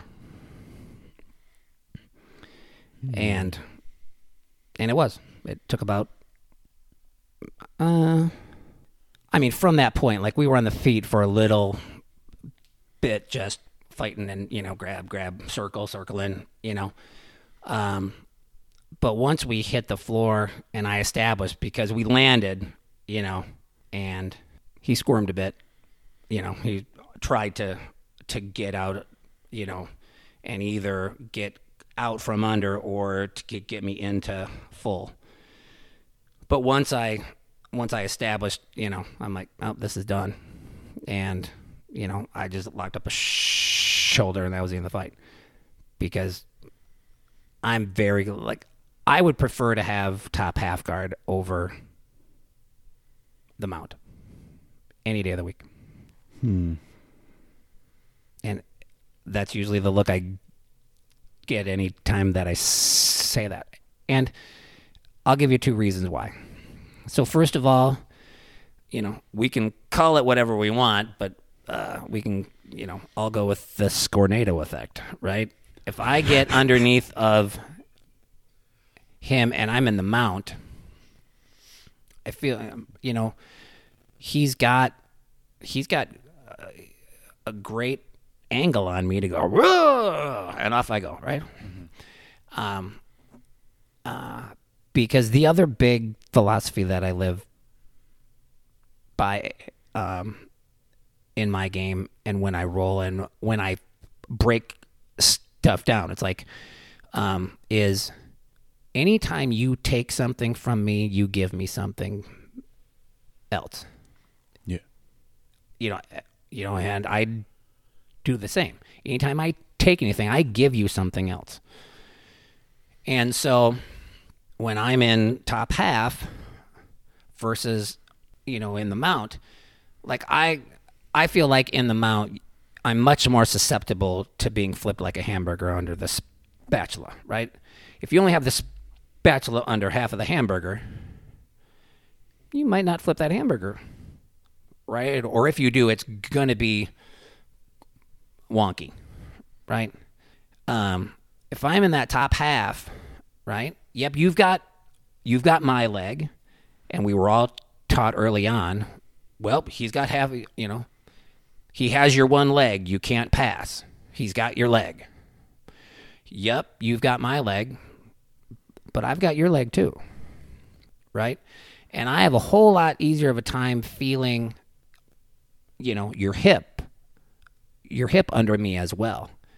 I have enough feel of your hips. I can feel when you're going to move, as you tense, as you lean, but I don't have both of your hips under me that give you the leverage to throw me off of you. I've got more feedback and you have less leverage. You have less power. Exactly. Yeah. I can feel what you're going to do, but you can't do as much of those things to me now. So I will always take, I love top half guard. And that guy, he jumped and we landed there, and I felt like, yes. Oh, top half, we're not ever leaving this spot, just so you know. Yeah. It was here, locally, and I think it was the only time that the IBJJF was here. Oh, I got you. But, again, we landed in a spot that I really love. And that's an unconventional view, is what I'm getting from you. Yeah, I mean, most... So, he would never think, boy, I don't want to land there because he's going to really love it. Well, or even if you do, you don't think... That's where that guy wants to be. Or that's not where I'm going to get finished. Sure. Right? I mean, it's not a typical... I just happen to love it. That's when the monkey arms actually really come into play, because I can be on the other side. I can be on one side of your body, and I can still reach everything over here. Yeah. Right? And so that's, and it just played into, my game. And I just, I love that spot, because I have the leverage. I have the place to do a lot of things that I like to do. What do you like to do from there? What's your first choice, or your easiest choice, best choice? Something like that? Depends on what you give me, right? I'm going to usually threaten that far side arm and then see what you give me from there, because there's a bunch of chokes. You might do something that you don't think with the near side arm, and it'll go from there, But, it's not sexy. Nobody's flying or twirling around, but that's where I am, I learned a long time ago. I mean, I'm a fairly athletic guy. I played most sports growing up. I played football, I played baseball, I played a lot of hockey, I played volleyball, I did, all these things. I've run 30 some marathons, I think now. I've done the Ironman twice. But I'm not going to be, doing, flying reverse inverted flippy, I'm 48. I feel the best if I keep my feet on the ground. Thank you. Yeah, right. Hold on now. Let's not glaze over that. You did 2 Ironmans. Yes. Super impressive times. One was 13 something and one was 11 something. Damn. You know what the limit is for that? You know what you got to do it under? 16. Isn't it 17? It might be 17. Either way, you're well under the limit. It's not like you're like sloughing your way to the finish line. Good for you, brother. Yeah. That's impressive. 30 marathons, right around there? Something like that. Yeah. Give me the time. I'm a metrics guy. If you listen to these podcasts, my PR is like 3:27:05. Damn good. So not too bad. Yeah. Might not beat any Kenyans, but that's damn good, right? Yeah, as an old slow white guy, that's not bad. What else did you say there? Oh, other sports, hockey and stuff. Yeah. The marathon's the thing that got me, and then the Ironmans. Where'd you do your Ironmans? Because that's a selective thing still. Yep, I did Madison. Yeah. And I did Louisville. Louisville. Oh, Louisville. Okay. Louisville. Yeah, I saw that. Rocking a Louisville shirt. Why Louisville? Why not like Kansas or something closer? They didn't have one there then. It was back in the day a little bit? Yeah, that was the closest full that they had that was an actual Ironman event. Madison.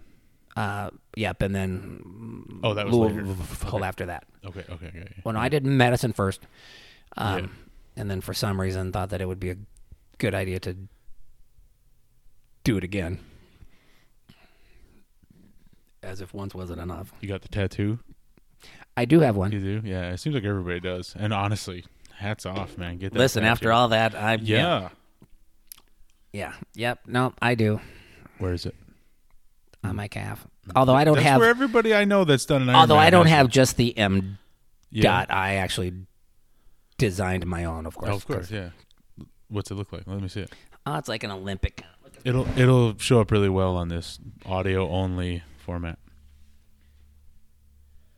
Oh yeah, I do like that. Yeah, you're right. There's like an Olympic Citius, Altius, Fortius thing happening there. Yeah. I like that a lot better actually. Everybody I know that's done one's got it on the calf. What's more integral to running than it is kind of it is the tramp stamp of the triathlon world after all. More than you know. You can man. throw that on a bumper sticker. Yeah, put it at the front of the episode. Make sure everybody knows. It is though. I mean, it is the tramp stamp of the triathlon world, and the 26.2 or the foot with wings on there on the calf is kind of the equivalent if you only run or see. I liked tries more because I have kind of a short attention span, and so triathlons were good. Because okay, you're going to do this for a little while, then you get out of the water, and then you're going to bike for a little bit, and then after you bike, then you're going to run for a little bit, and then you're done. Just like that. I've been meaning to, I've made this joke for years to get like a 26.2, and what's the next one up? The stickers you see on the car, 26.2? Usually 50. The 50 or something crazy, like clearly crazy runner stuff, and put it on my car.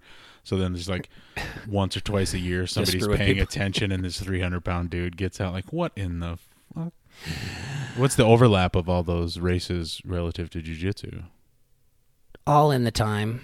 I did my Ironmans in 2009 and... So you're training jiu-jitsu and training for tries? Yeah. Oh, man. Yep. Man. again, it was just, it was one of those, like, it was a challenge, and it was like, yeah, I want to go climb that mountain. And then, like some other things, after I did it, I was kind of like, okay. Didn't really hold the appeal. I mean, I still run a lot. I still, do, I think last year I did about 1,600 miles. Yeah, I'll see it. I'll see your selfies when you're on the road and stuff. And it's like, this dude is clearly out for a run. Like, you'll talk about it. Yep. And, but the idea of, like, I want to enter a thing and break my PR. Like, again, I got under 330. It's damn good. And I was like, I did 327. Yeah, I don't know if I'm ever do a whole lot better than that. And again, I've done enough of these, like, okay. And again, I that really plays into the whole, the difference between jiu-jitsu and all of these, other things. I mean, at some point, I'm going to have to stop running, right? I mean, I'm going to get to an age where I cannot run. But, I don't know, Helio was like 93, 94, and he was on the mat doing something. If you can sit and move your arms, right? Right. Dick is 78, 79, Yeah, that's where I want to be, Yeah. That's the difference for me in my life of, like, right, but one is a lifestyle and the other is, it's in my training, it's what I do, it's what I've done, the last year for sure, because there's a little meathead bias in this, but, like, one is beating the life out of you and the other one is allowing you to keep your ass alive if you need to. Right. Yep. Yeah. That's how I look at running, by the way, just beating the life out of me. Can we just go lift weights? I used to I loved once I saw something that said, our sport is your sport's form of punishment. Yeah, totally. And I get it. I mean, I get up 6 days a week and I go run. I don't necessarily like it. I certainly don't like it every day. I mean, there are days it's nice to just go and it clears my head. But, sometimes I'm out and you do have a lot of time to think. Sometimes that's a good thing and sometimes that's not a good thing. Sometimes that's the punishment. Yeah. Right? So, but again, it's a means to an end. It helps me stay in shape. It helps me, do the other things that I want to do. So you're actually one of my first jiu-jitsu teachers. I suppose. Yeah. Like week 2, I remember being like, what's up with David Lee Roth over here? He's a black belt in jiu-jitsu? Like, look at this guy. No, that's not what I thought. But, like, you were helping out with Essentials class. Yep. So purely hypothetical here. When I get a black belt in jiu-jitsu, current pace, that's like 68 years from now. Thanks, 2020. What's the emblem I get to signify you? Oh. You get the M Theory icon just like I have. You drew it. Because aside from that, even if I hadn't, you're part of that family. That icon doesn't just mean Ish. I mean, to me, I made sure that I had that because, again, at that time, I wasn't training at M Theory. But it was for important. you. It was Ish more than the M Theory, right? Right. Yeah. But that would be like your Pedro thing, right? I mean, I would have gotten that. If I didn't get any of the other ones, I would have gotten just his because, again, I got all of mine from him. So I would say that you would have that because that's the family. That's where you get your black belt in 2068 or, whatever year it is. Problem is, man. Your words, not mine. You look at my family lineage, brother. It's not looking good timeline wise. Like, we do not live that long. You got engaged recently. I did. Like, it's still recent, right? It was like a year ago. Yeah. It was in the summer. It's weird now. Yeah, 2020. It still feels like it's 2020. Yeah, because it's. So was it 2019 or I mean, was it 2020? Stuff that feels like it was a year ago is really 2 years ago. Like yeah, right? man, it totally does. Yet, and I mean, obviously, it's only 20 days into the year, but it still feels like it's 2020. So, but no, it was June of 2020. Of 2020. Yeah. Yep.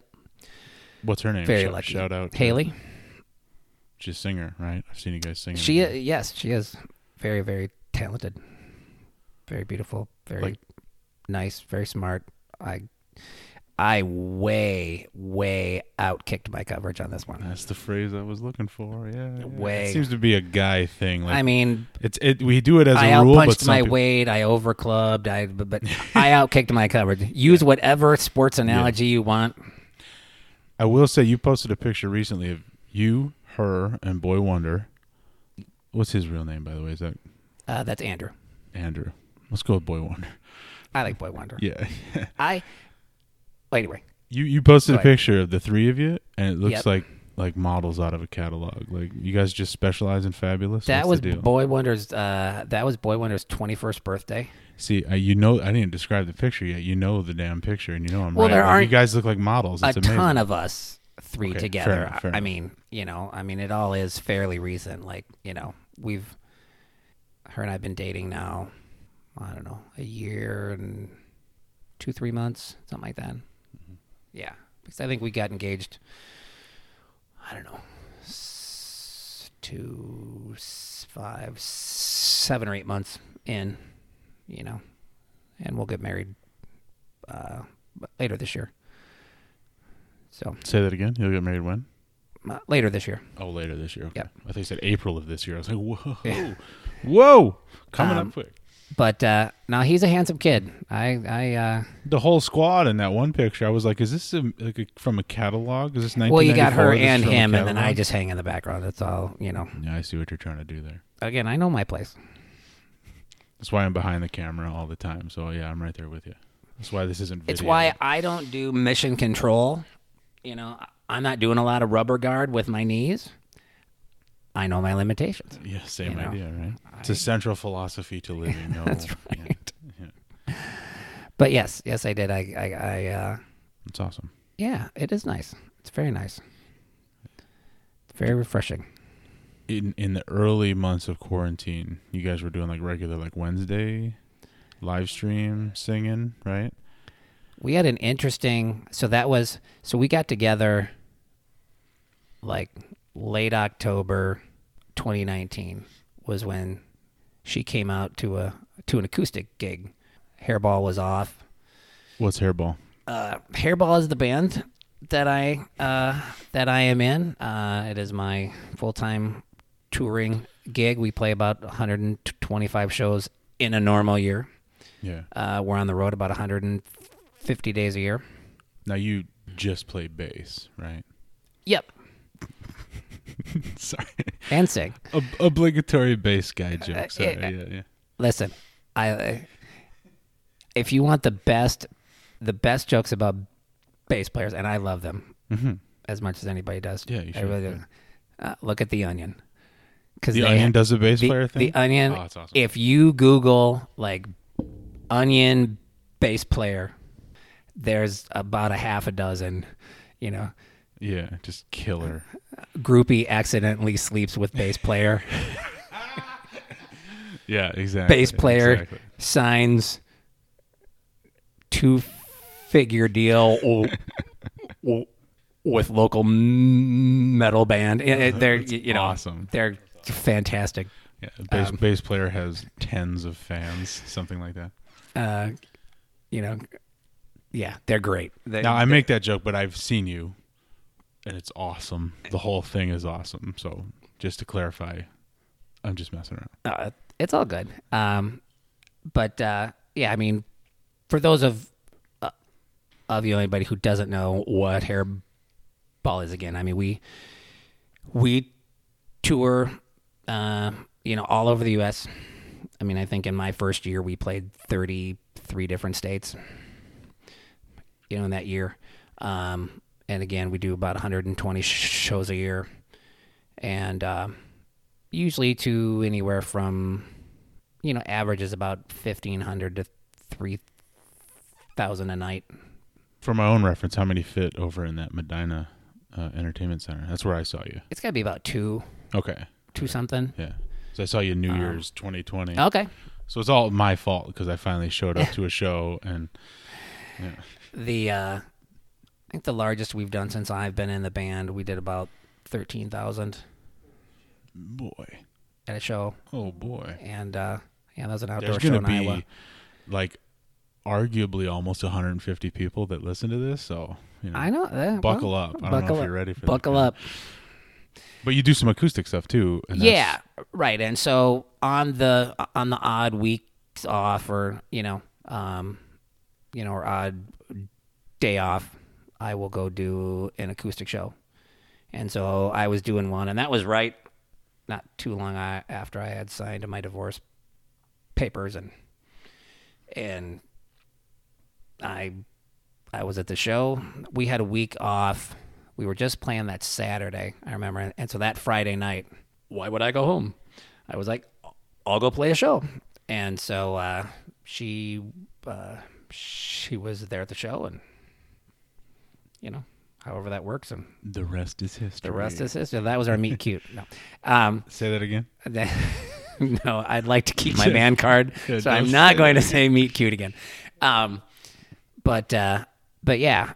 So we started talking, and very end of October, November, December, start dating, and then shutdown happens, right? Mm-hmm. We were Hairball was actually in Daytona, Florida that week in March when everything shut down. Down, March 15th or whatever it was. Yep.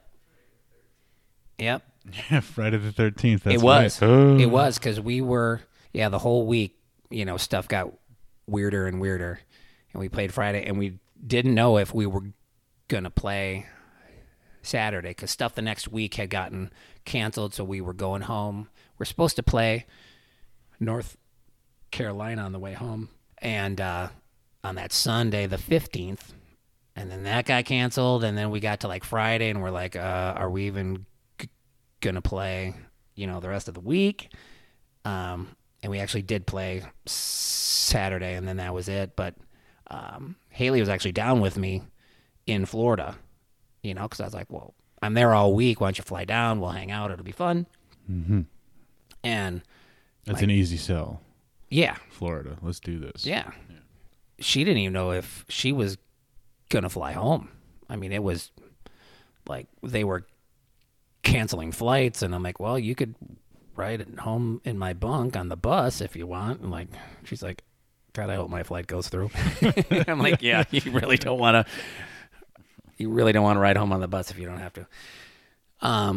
But so, I mean, we're 3 months into dating at that point, whatever for, I don't know. And all of a sudden everything shuts down. I'm off the road. We're all working from home. And here you are in a fairly new relationship. It's like, that's going to test you, because now you're around each other 24/7. And, luckily for us, it really bonded us two together because, it's like a boot camp thing. It's going to break you or it's going to cement you. Yep. Yeah. I'm assuming. Yep. No. And it did. And, we ended up not too long, couple months in, we're like, maybe we should combine households and not have, two house payments and two of this and two, and also things were going well. Yeah. So we did, it was a weird year. It was a weird way. On top of everything else, it was a weird way to start for sure a relationship. But does she sing for a living? Or does she do something else? Just has to be a kick-ass singer? Yeah. Oh, that's awesome.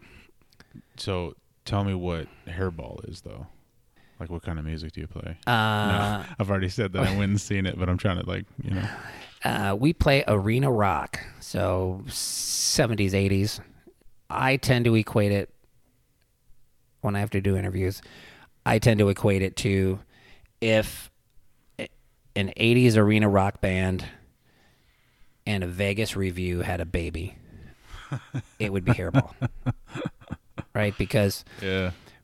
We'll go into these like small arenas, in theaters, and we'll bring what you would see in an 18,000 seat arena into a 4,000 or 5,000 seat, arena, and a huge drum riser, platforms, staircases, pyro, video walls, smoke, fire, The Vegas part of it is, we've got 3 guys who sing for us, and they all kind of do their own thing, but they go into the character of whoever the band is. That's right. Part of the bands that we play are guys who we tend to call it the 100-foot test. If he was standing in costume 100 feet away, could you say, that's Alice Cooper, right? I mean, I love Night Ranger, but if somebody looks like Jack Blades from Night Ranger and they're 100 yards away, you're going to go, short guy holding a guitar? I don't know, right? But if you're in full, costume of Dee Snider from, the Stay Hungry album, you go the black, the pink, the gigantic blonde wig, Dee Snider. Dee Snider, sure. Okay, we can do, right? And so they, spend thousands of dollars on each costume and wig, and the whole thing is done. And they go through and study, the mannerisms and the way that they move. And when they go out, as Prince, or they go out as Dee Snider or Freddie Mercury, Guns N' Roses, Van Halen, whoever it is. Freddie Mercury? Who's up to that task? Yeah, and the mannerisms and the way he walks and the way we're all very distinct. Yeah. And the guy who does him in our band, who's extremely talented guy, Say his name. Shout out to this guy that does Freddie freaking Chris Mercury. Vox. Say it again. Chris Vox. All right. He does Freddie. He does Prince. And you look at, his Prince is spot on. You're like, huh? Paulie said Dave Chappelle or Chris Vox. Game blouses. But and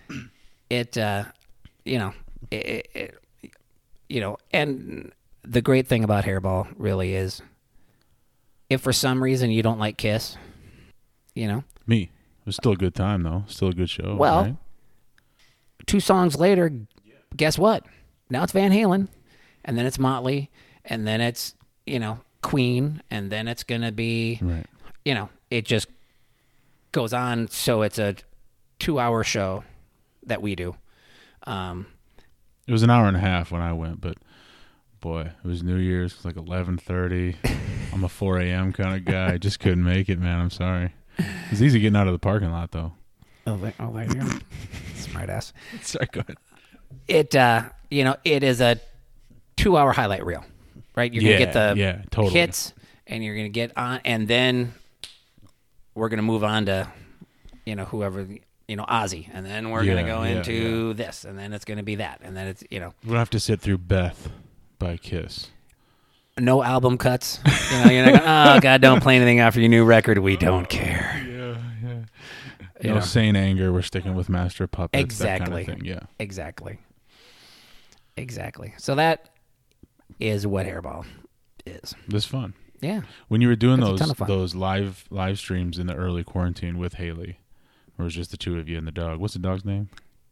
Charlie. You, Haley, and Charlie singing.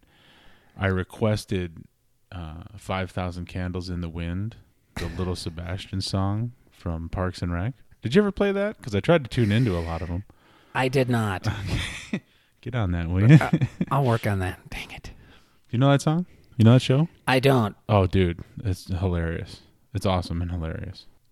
I could actually probably figure out that song from The Office, though. Which one?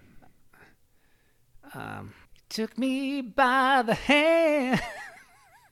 From the dinner party episode. Yeah. From Jan's assistant. Yeah. Oh, I loved I'm trying it. to think of how the rest of it goes. But I can't. Made me a man. And everyone's just sitting there going, oh my God.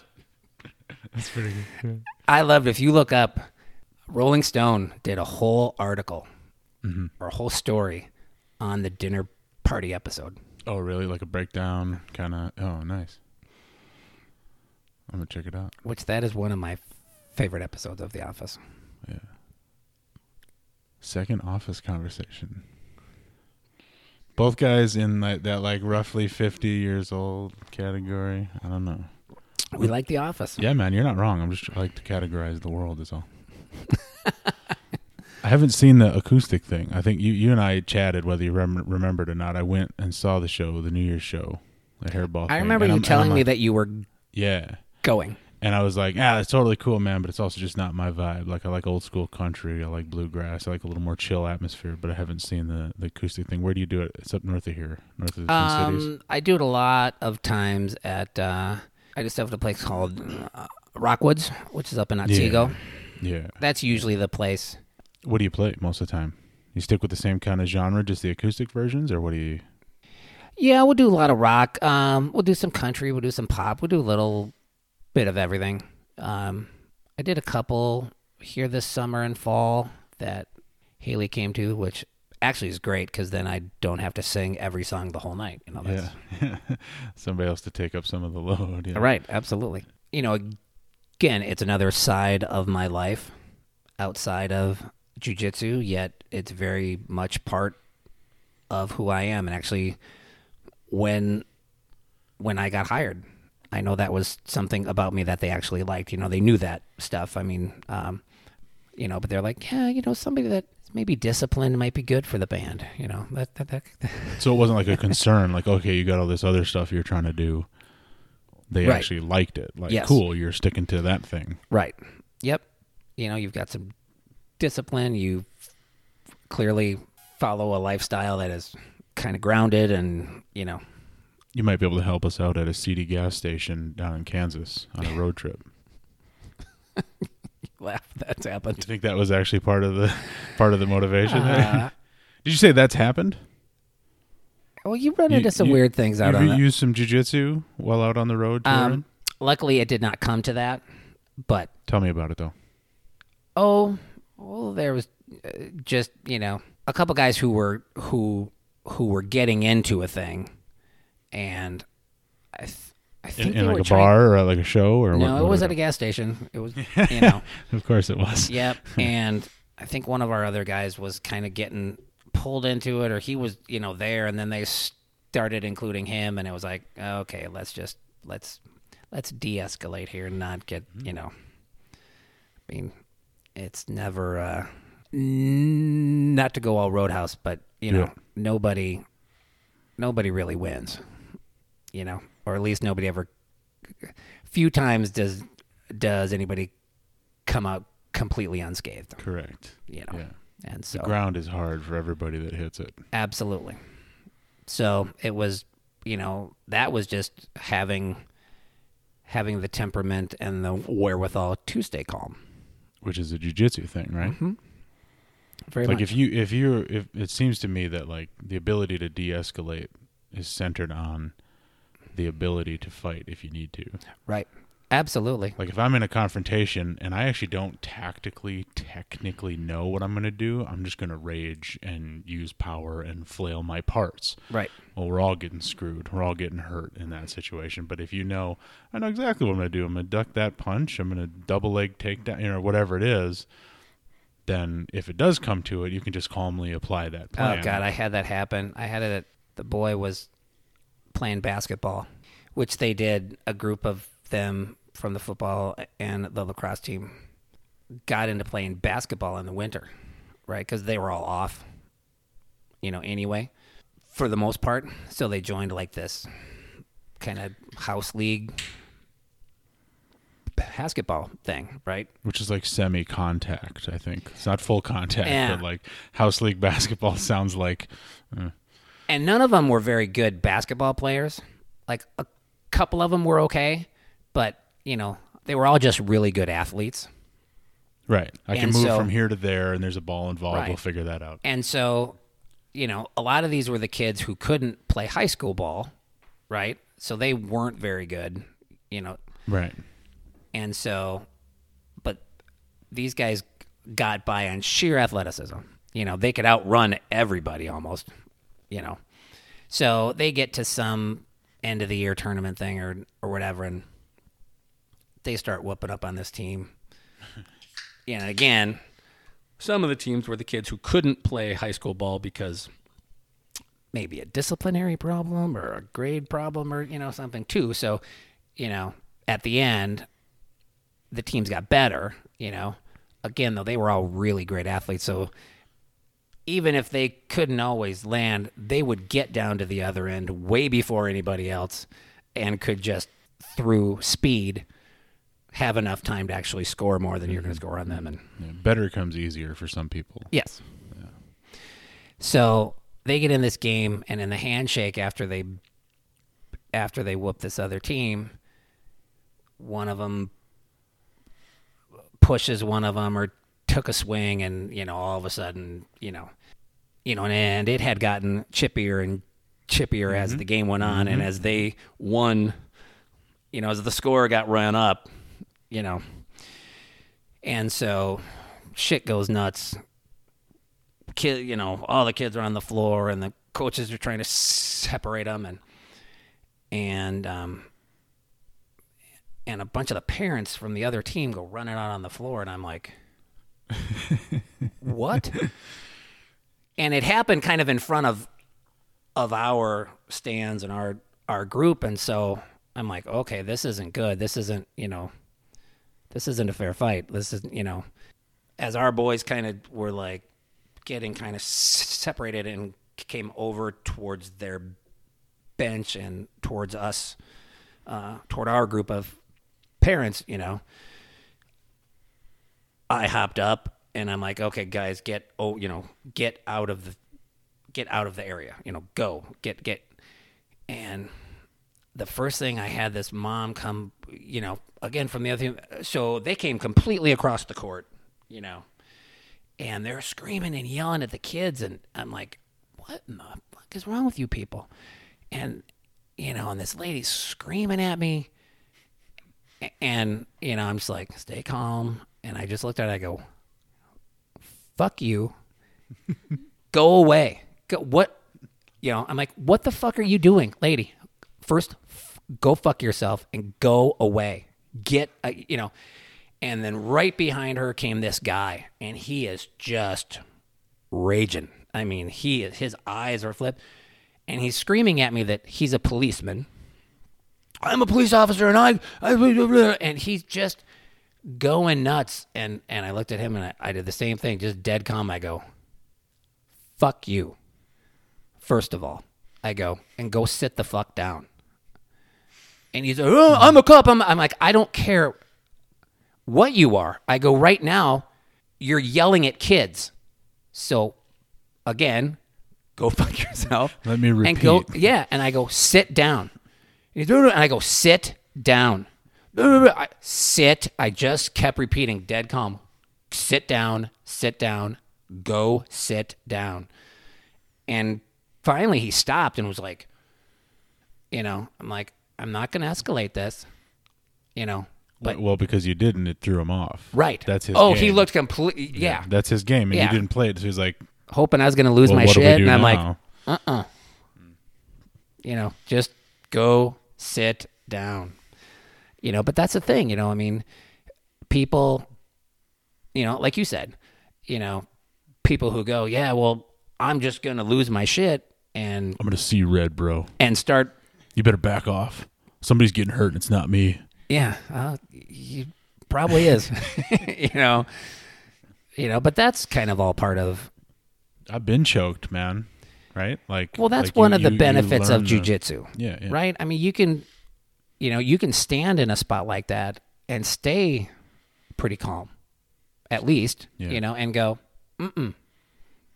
go sit down. Go sit down. This is not this. No, this is not going to end well for you. Don't do this. Yeah.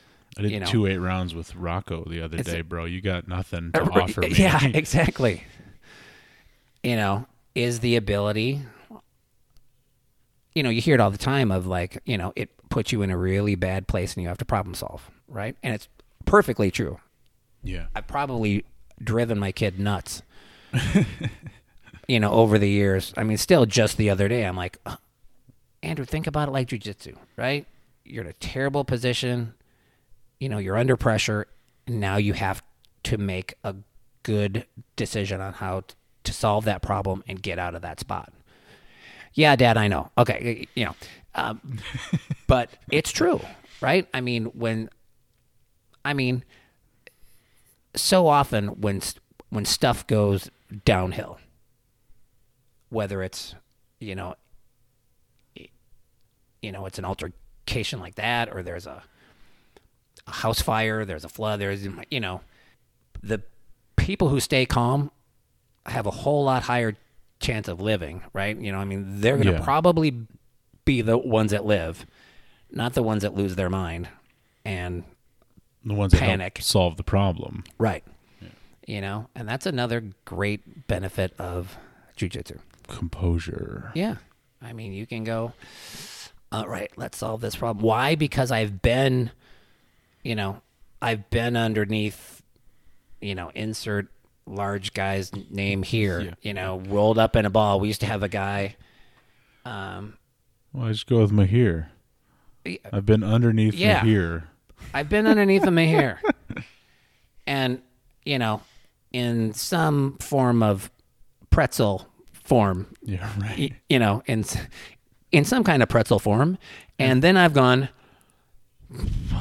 okay, self, where do we go to A, not make this any worse, right? Yeah. And B, hopefully get that out of here, because this sucks. It's about to get salted. Right, exactly. Pretzel. Yeah. Okay. I know where you're going with that. I was just glad you didn't go with any cheese sauce reference. That's very triggering, sir. Well, don't say cheese sauce or pizza. Hard left turn. Yeah. But, it's a great thing to know, it helps a lot of different aspects of life, for sure. Where you go, okay, I'm in a tight spot of whatever kind, of any kind of pressure. And, Lord knows adult life has plenty of kinds of pressure to go, all right, what's my best move here? That's part of the lifestyle, if you will. The journey. My journey, your journey. Whoever's journey. Yeah, speaking of Journey, you ever play any Journey? Oh yeah. Yeah. What are the the same guy who does Freddie does Steve Perry. Yeah. I think you guys did eerily like him in that wig too. It's crazy. I was just gonna say I think you guys did some Journey because I remember going, what? Look at that. That's the guy. He looks like early Steve. Okay. Like long, longer hair Steve, but he looks just like him. It's scary. So wait, New Year's 2020, the New Year's Eve show. Yep. Would you guys do the full costumes? I don't remember that. You did? Like the full change out into each band and all that? Okay, absolutely. Cool. Yeah. I don't have to. The lead guy is the main thing. Yeah. Oh, okay, yeah. okay. The three of us who were on the stage the whole show, me, the drummer, and the guitar player, we're out the whole show, and we just stay kind of in I was just rock so guy. Yeah. Leather rocker pants. guy outfit. Yeah, leather pants. I have some leather pants. I have some rubber pants. I have all rubber pants. Rubber Pants sounds like a band name from the 90s. It does, doesn't it? Yeah. Wait, hold on, you're recent to Hairball? Coming up on 2 years. Oh, okay. So in my head, you just assume that there's like an object permanence thing, like an infant, right? Right. Like, oh, that guy's in a band. Cool. He's been in that band for like 30 years, but that's not the case. Just the last few years. Yeah. What did you do before that? Right before that, I was doing a 70s tribute thing. So huge disco pants and the whole it was a whole thing. I am so happy with this question. Like 70s disco, like not It wasn't disco. like Skinner, but like it was 70s. So to get specific, it was not disco. It was actually 70s AM radio. So a ton of like 70s one-hit wonder pop stuff. But lots of bell bottoms and huge collars and the whole. Huh? No, but they were disco. Right? You said Boogie Wonderland? Yeah. You're asking if he was okay. And we tried to stay out of that niche. Like, and again, it was so. What it would be now would probably be called yacht rock. More. I totally got you. I get it now. Yeah. And at that time, nobody was really doing that, and so we really kind of had a niche. It was a thing, and a little bit of an innovation there. Yep, it worked well. But that was what I was doing. I was doing that, and then I was doing on the side of that, I was doing a lot of acoustic shows, local, and I was doing a bunch. And then a few times a year, I did Pearl Jam tribute as well. Awesome. You and some other people kind of thing? Yep. Yeah. You don't do that anymore, though? Nope. Oh, that'd be no time. Cool. That'd be cool to see. It was fun. I mean, it was a fun, there's a handful of other bands that we did, always like a multi-band thing. So we would come out and do an hour and a half of Pearl Jam. There was an Alice in Chains tribute that we played with a lot. There was a Nirvana tribute we played with a lot. We did some shows with the Soundgarden tribute a couple times. We did one with a Weezer tribute a couple times. It was always some other era. Even the Hairball show I saw, there was a Tom Petty, right? Tom Petty group ahead Yep. of it, which again just is slightly over here, but still interesting, still really fun to hear, sort of thing. Yep, absolutely. So I love bell bottoms. I want them to legit come back. Like that a guy like me could wear straight up bell bottoms, exactly what you're picturing, denim, big at the bottom, bell bottoms. Right, and that's what I did. And not get looked at like, what in the world? Now, that's awesome. And I tried the polyester thing a while, but it really didn't work. I went and I had probably 3 or 4 pair made of denim that were, they were great. Plus, they were comfortable as hell. For sure, yeah. So, but I'm like I was born in 1985, so I was like a child / adolescent when Jinko jeans became a thing. Oh yeah. Which is like, bell bottoms were cool. Let's make them fat and ugly all the way down, and they're super comfortable. Just big baggy jeans. You might as well be wearing sweatpants, So I don't know. I love the idea of bell bottoms in general. I don't know. I started playing clubs in 1988. So long pregnant pause there. I like it. It's a long time ago. First club you played? I ever played was the Broadway Bar in Elk River. The first bar. I was 15 or 16. I think everybody else was like 22, 23 in the band. And I was this young kid. I looked old enough that most club owners didn't really bother me much, and but I would, and again, so a different time frame, right? This was when, there was live music 7 days a week, all over town. I mean, most all bars that had music all week long. It's just how it was, but we weren't very good, so we tended to play Sunday through Thursday. Was about as good of a gig. If we could have a Thursday night, that was a good, we got a Thursday. But usually it was like Monday, Tuesday, Wednesday, Sunday, Monday, because, we just weren't all that good. I was young. I wasn't, I was green, but that's where you kind of pay your dues, cut your teeth, and, learn how to do this thing. And again, I would go play till 1 a.m., drive home, unload gear, slide into high school. You know, always tried to befriend the person, it was usually a girl, who was the attendance person first hour. Yeah, man. Play the game. You got to play the game. You know, you got to know who that is so that you can kind of go, all right. So I got a gig Tuesday. So Wednesday morning, can you just mark me present? And I'll kind of slide in second hour because I'm coming in hot, you know. I mean, and yeah, that helped me a lot. Who do you like? You play guitar too? Like, yeah. Yeah, you play a few instruments, I'm assuming. Yeah, what do you play? Like brand? I'm sorry, what instruments do you play? Oh, piano, guitar, bass. Those are really the only ones I can play with any competency. Yeah. I'm a pretty hack harmonica player. Me totally too. hack drummer. Yeah.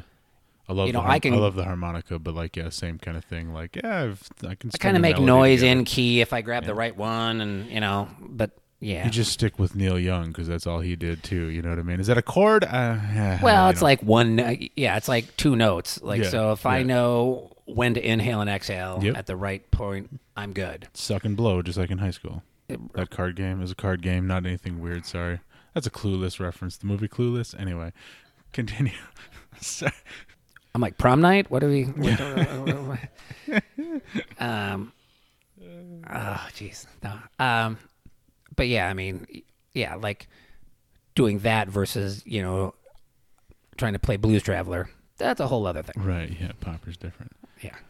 I get all this is a big, long, like, lead into, like, should we talk about Eddie Van Halen? Oh, we'll get there. But first, I actually did see. The only time I ever saw Blues Traveler live was I saw Blues Traveler at the Fillmore. Okay. The real one. Mm-hmm. In San Francisco. Mm-hmm. It's amazing. Now, was it Fat John Popper or Skinny John Popper? Fairly fat John Popper. I don't know why that makes a difference to me, but good for him for dropping the weight. But he's had the eras, right? Yeah. I mean, haven't we all? You know. You had early Elvis, and then you have Fat Elvis, right? So, there's Skinny Luther and Big Luther. Right. You know, they both sound good. He was amazing though, because at one point in the show, the power went out, and I don't know what blew or what happened, but he came out and sat because like one mic and two lights worked, and he came out and he did the song Imagine, Lennon, just him and the harp, and I was sat there with my mouth on the floor like, oh my, I should just quit playing music because this is like I can't do that. Yeah, it was amazing, so cool. That's the cool thing about the harmonica. I'm actually, I want to be harmonica guy, so I love that you brought it up. The cool thing is, like, I don't need to switch to a different guitar. I just move the microphone away, and now I'm acoustic, and I can just go. Like, you literally just have a harmonica in your pocket and just play and do your thing. Yep, he did. He came out to the very front edge of the stage and just, he's like, well, they're going to work, so here, we're going to just... And I sat there, you don't have to have them play anymore. We're good. Just let it go. Like, you just do this all night, Which, speaking of Halen, we were in Vegas last year, and we were there for the opening night of David Lee Roth's residency. Again, everything in like early 2020 really gets, blown out of, memory because like, then the world shut down, and what the fuck happened before that? I don't even remember. Yeah, what year was that? Was it 2 years ago? I don't know. But we went, and he was clearly getting his feet, under him again, because we saw him like 2 months later with Kiss, and the show was much better, like musically, like him. Well, vocally, I should say, his band was super tight. Whoever he hired were, all these like younger guys, super great players, ready to go. Yep. But him vocally, that opening night was, was not really great. It was still great because I love Dave. Yeah. And the Roth Show podcast is some amazing stream of consciousness stuff. I would imagine, yeah. I mean, look it up on YouTube. They're all over YouTube. Yeah. And he talks about everything from martial arts to, just all kinds of stuff. And he'll go off on complete tangents. And I feel bad for his Paulie. The guy who's trying to keep up with that. Who's trying to rein him in and get him on, and keep him on. Try to keep up with 62-year-old David Lee on Roth, subject and but the great thing about the show in Vegas, because it was all, it was an evening with, it was, no opening band, no nothing. He was the headliner. He was everything, was you could have really taken out the stuff, but he would sit and rap and talk, and he told stories about like going to see, Kool and the Gang, or whoever, like in the like in the early 70s, in California, or going to see this, or hanging out here and do that, like, and I'm like, yeah, you don't even have to play, just sit and tell stories, because I would read your biography. So if you're gonna tell me your biography, let's go. It was fantastic. Yeah, it was just, but now the loss of Eddie, again, it sucks that it happened because, like, think of when Freddie died. I mean, look at him and ask that one. Just getting back to birth dates, but I feel you. There was a huge tribute concert that you can still see. Yeah, I've seen it. Amazing. I mean, it was at Wembley, and everybody and their mother played, and they went through, and even some of the stuff from that show, like the George Michael version of Someone to Love, is like, like, who knew, but it sucks that it happened in 20. I mean, It sucks that it happened. Yes. Period. It sucks that it happened in 2020 because we couldn't do anything about it. Yeah, especially from like a fan perspective. Right. Like, well, there's the end of that. I mean, I wasn't surprised. I knew that it was coming. Yeah.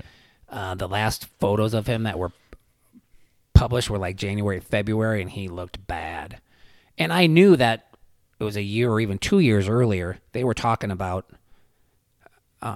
reuniting and getting Michael Anthony in the band again, and there were different things out that now have come out that they were actually trying to get everybody back. They were even going to get Gary Sharon, who did one album with them as the singer, and have Dave and Sammy and Gary, have everybody back, full legacy kind of thing. Yep. And Eddie, his health just was not, Bummer, man. And because it was a couple years ago where Dave actually leaked, that they were going to go out, and then when that didn't happen, it was like, I wonder why. And then it was when his residency was announced, so later 2019. They and they asked him. They go, so you're gonna play Vegas, and what do you mean? Why isn't Van Halen? Blah blah blah. What does this mean? And he even said then, he goes, Eddie's not going to make the call this time. He's not going to, what did he say? He's not going to answer the bell. That he's just, health isn't there. And so when he made that public of a statement, I was like, okay, well, that's, like, you wouldn't say that if there was any other chance, or you wouldn't, Kind of see the writing on the wall. Yep. And then he did that. And then when he expanded and he announced that he was going to go out on the road with Kiss, it was like, well, yeah, clearly he's moving on, and that's not going to signal anything good. Right. So. Kind of the point of no return at that point. Yep. Unfortunately. Yeah. And then again, when those photos of Eddie came out, early, like probably right around a year ago, and he just did not look good. Eddie was just, how it looks. I've walked my mom.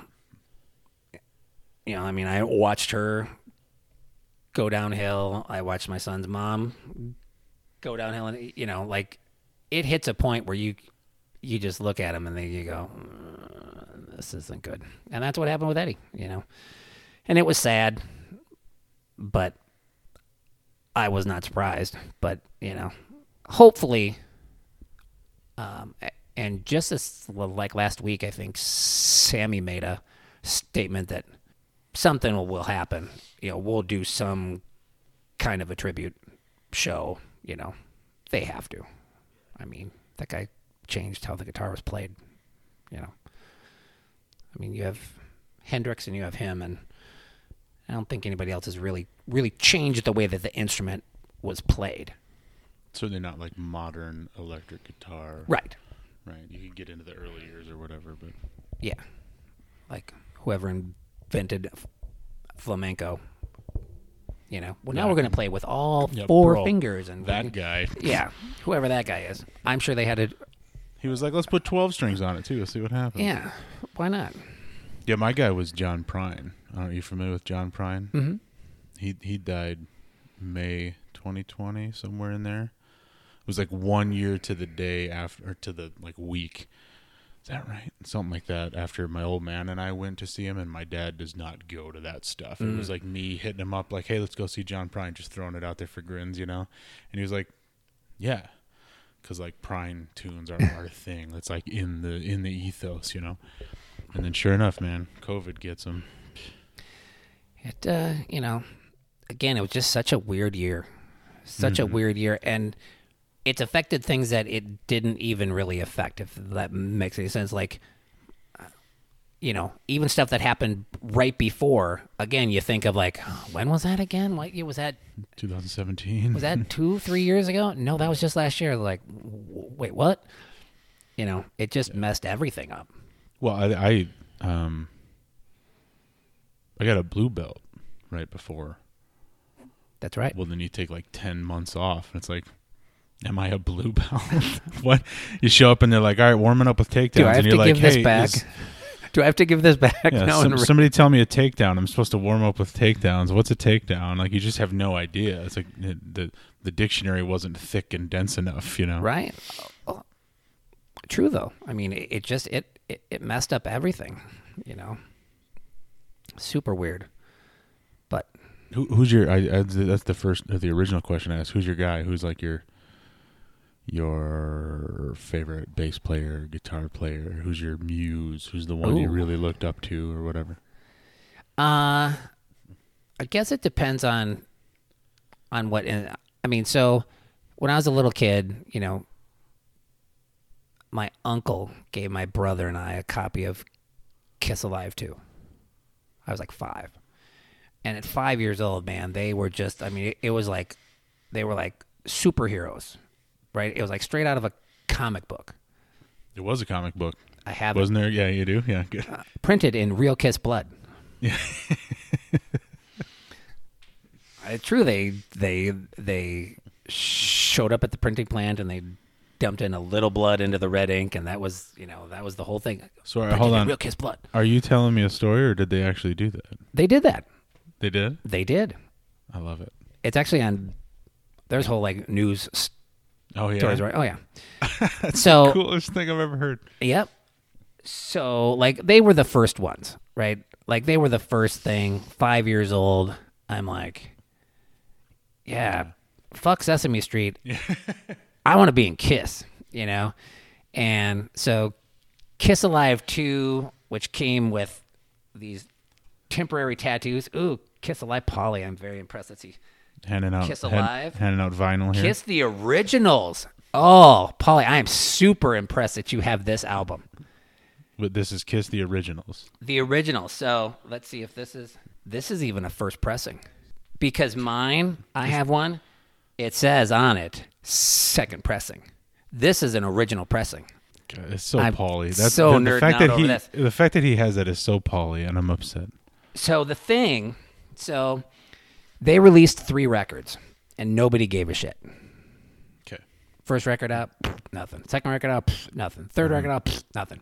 They were just about to get dropped from their label, and they're like, well, what if we do a live record? And we're like, okay, that's easy enough. And like these first 3 records came out in like 18, 19 months, like less than 2 years, I think it was. 3 records. I mean, you think of that nowadays and be like, you release 3 records in 2 years? Yeah, you get one every like 3 years now. Right.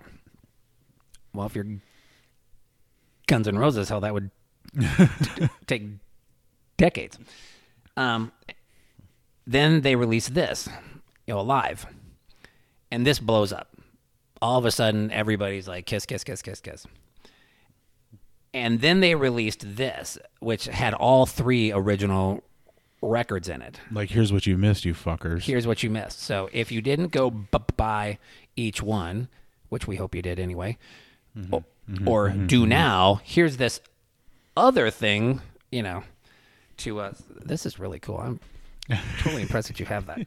Does that speak to, is that yet another thing that speaks to Gene Simmons' genius? Like, okay, we got their attention. Let's put out that other crap again.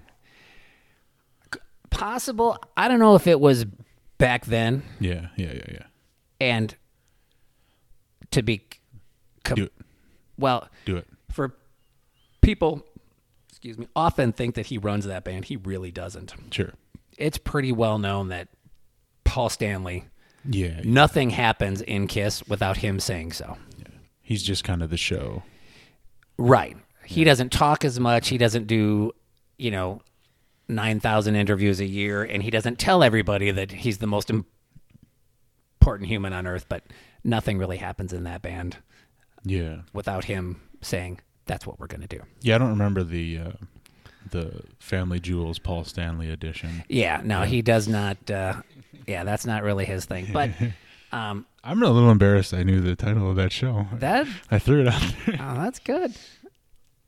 But, so, I mean, that's really where, I would play a live 2 in my room and throw little, air guitar concerts, and God knows what my mom thought when I was singing some of those lyrics at like 6, 7, 8, 9 years old, and like, you're going to what? You want to do what with her what? Yeah. She's going to do what with your love gun? Yeah, yeah. I was going to say, what's a love gun? What are you talking about? Yeah. So God knows what my mom, had to have thought. I mean, I remember my dad actually took and scratched into the top of our record player. The volume cannot go over this. Of course, my brother and I were like, well, if we take the knob off and put it backwards, that means it can go just a little further. Scratch in. I'm sorry, Dad. On it. Yeah, exactly. And so, so that's where it started. Then, God, must have been late elementary school, junior high, where I watched The Song Remains the Same. I don't know it. Led Zeppelin. Oh, it is the Zeppelin concert movie. Yeah. Okay. For years was all there was. In all honesty, not really their best performance, but until about 2001, it was the only live stuff, outside of odd bootleg stuff that there was. So it was all we had. It was the greatest thing. We were like, oh, the Zeppelin movie. But my brother brought it home, and him and his friends watched it. And for some reason, it's rated R. No idea why, but so he was having his 2 friends sleep over. My dad went and rented it from the little video store back when we used to have those. Mm-hmm. This is probably before Blockbuster even. It was just a local video pre-Blockbuster. store. Oh yeah. It was all the little the Video Hut or something. And he went and rented it, and it was rated R. And I remember him saying, you don't go down there and watch that with those boys, right? That's the wrong thing to say. Because they're 4 years older than me. And I'm like, why? Just, it's rated R. Don't go watch that movie. I'm like, okay. Mm-hmm. So, of course, they watch it that night. They get up in the morning. They go up to have breakfast. I go downstairs. I watch the movie. And, I'm like, oh, that's what I want to do when I grow up. I want to be that. And it was weird because I dug what the singer did. I dug what the guitar did. I dug what the bass even did. Like, I'm like, oh, that's cool. I dig that. It was just all cool. I just want to do that. I don't even know what that means. Like, I could be any of those guys. I don't know what it means, but that's what I want to do. And so, and then it just kind of snowballed, different bands. And, growing up, our house always had music on. I mean, my folks, big into the Beatles, big into Three Dog Night, lots of Three Dog Night. Lots of surf rock, lots of Beach Boys, Jan and Dean, So, there was always music on in the house, but man, Kiss and Led Zeppelin were like, that was it. I was just like, that's what I want to be. That's what I want to do. And then the 80s exploded, and there was tons of great music, and it got ridiculous from there, of course. And then you entered into the 90s, and but late 80s I began playing clubs, and because then it wasn't too long after, because I probably played my first gig, which was in a kid's garage, summer after 8th grade. So how old are you then? 14? Yeah. So 14, I played a kid's garage that summer. That fall, we played a Halloween party, which was the first paying gig. So the first actual gig, no money. Then we played my first paying gig. We got paid $50. Somewhere I have a Xerox copy of the $50 bill that we got. That's so Somewhere awesome. I have it, I think, still. And then like 9th grade. So then that would have been the fall of like 9th grade. I got out of 9th grade. In the summer between 9th and 10th grade, I joined my first, I hooked up with the older guys. And by that next year, we were playing a bar. Yep. And I don't know how many gigs this is later, but Couple 3 dozen. couple 3 dozen. For sure. Couple 13, For 14 sure. shows later. Here we are. Back then, well, I was excited. I was excited when he goes, "Hey, would you do this?" I'm like, "Yeah." Do a little unpaid press. I'm like, "Shit, I'll do it now. I'll do it next year again if you want me to." I'm like, "This is awesome. I want to be the first returning We can make guest that of happen. the." We can make that happen. I said to Marcus that we'd bring him back in, do like tournament wrap ups and stuff, and then I listened to the Marcus episode a couple more times. I was just like, I don't know. Right? I love that you began, or was it in the preview? Whatever, you're like, oh no, it was online where you're like, okay, so we're going to play a drinking game. Yeah. And every time the market says right, take a drink. You'll be hammered in the first 3 minutes. Right, pro tip, buckle up. I asked you a while back if you had seen the movie Role Models. And this is part of the reason why I don't like I'm becoming more and more against like instant messenger, Facebook Messenger, text messages, because I feel like that face you did right there was exactly what your response was, but it was like an instant messenger thing. Because I was just checking in with a guy that I knew liked rock and roll and be like, hey, did you see this awesome movie where they used Kiss in an amazing way? And you said yes, right? I did. And that was, actually I had a friend introduce me to that movie because I did not see it at first, or yeah. It's like presumably 2008 or something, yeah. like forever ago. Yep. He's like, dude, did you ever see the movie Role Models? I'm like, Role Models? No. He goes, oh, you got to see it. I'm like, why? He goes, I'm not going to tell you why, but you just have to wait till the end, because you'll know why I'm asking you this question. I'm like, oh, okay. All the way. Go all the way. I just love, I love I don't know, drink this. It's probably poison. Yeah. Oh, God. That movie is classic comedy. It's going to go down with the all-time best with the kiss element at the end, the kiss my Anthea. The LARPing. So good. So my Haley has a friend who LARPs. Awesome.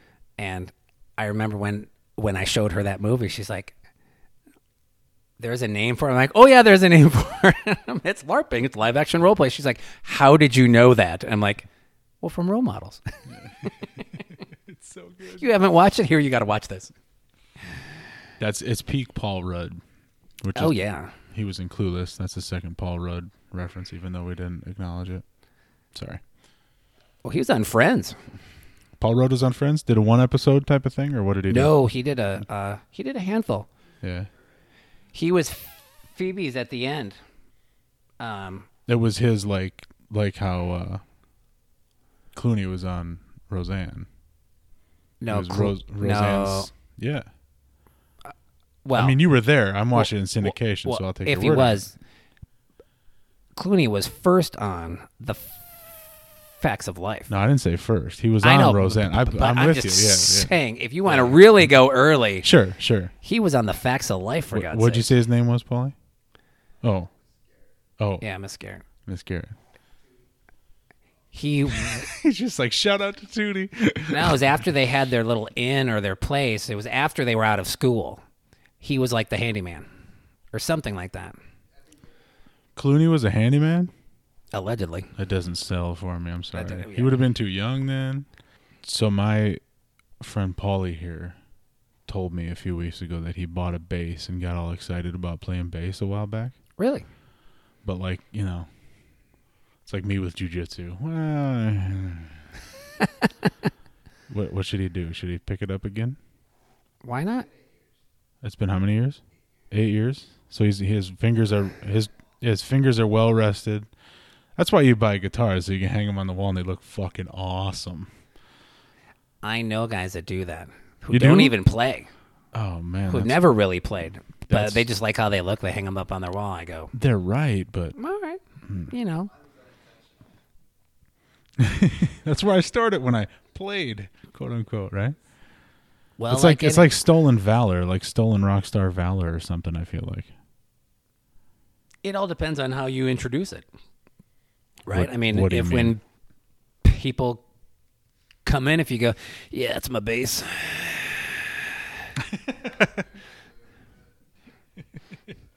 I thump at the bass. yeah, thumping the bass. Oh. I was gonna say I'm all about that bass, but I like your reference much better. Paul Rudd. Paul Rudd again. How'd What you the like hell's that? the name of that movie? Oh God, I just had it in my head. My buddy that lives in the basement, or what is it? Slapping the bass. It's slapping the bass. It's not Yes Man. It's the other I Love one. You Man. I love you, man. I Love You Man. I was like, God, I had it in my head and then it left. There's somebody listening right now going, I love you, man. Just say it. We got it. I found myself doing that in the other episodes where I was like, well, who's that guy? And you would know, Yeah. like I knew that he was looking it up, and I'm like, it's, Yeah. it's not Frank Shamrock, it's Ken Shamrock. Oh, dude. We didn't even correct that one, did we? Yeah, we did. He said it, and I was like, mental note. I'm going to bring it up. And then beer, Yeah. what have you. So if you listen to some of these previous conversations, you heard one of the last questions, which was, you're a black belt. You've taught some classes. No way, dude. No way, dude. Oh, sorry. That'd have been the best answer possible. What's the advice you give to any Kids! level? Now, see, I don't do a very good-ish. And No, hold on. Now pause, because I was going to throw this in when you were talking about doing the different bands. I'm like, so Sling you Blade? are a professional impersonator, right? We do Def Leppard, and we do Four Non-Blondes, and whatever else you do. no way, dude. Why is that the most accurate one? Like, that's totally Ish. Go ahead, go. Do Ish. No way, dude. The thing with the ish thing, and when Marcus did it, And his voice was actually pretty good. Yeah. His ish Yes. was Yes. was pretty good. Yes, it was. Kevin's not so much. Kevin was Mike Tyson. I said it. He true. He was like, He owned it though, which was great. yeah. But Ish, the thing with Ish, and so when Marcus did it, I was like, yeah, but you're missing the mannerisms. That's the thing. Yeah. See, like I don't think Ish is a visual impersonation. Absolutely. Yeah. Yeah. Like just the audio of me, probably not good, but you see the head and the head shaking. The No way, eye. dude.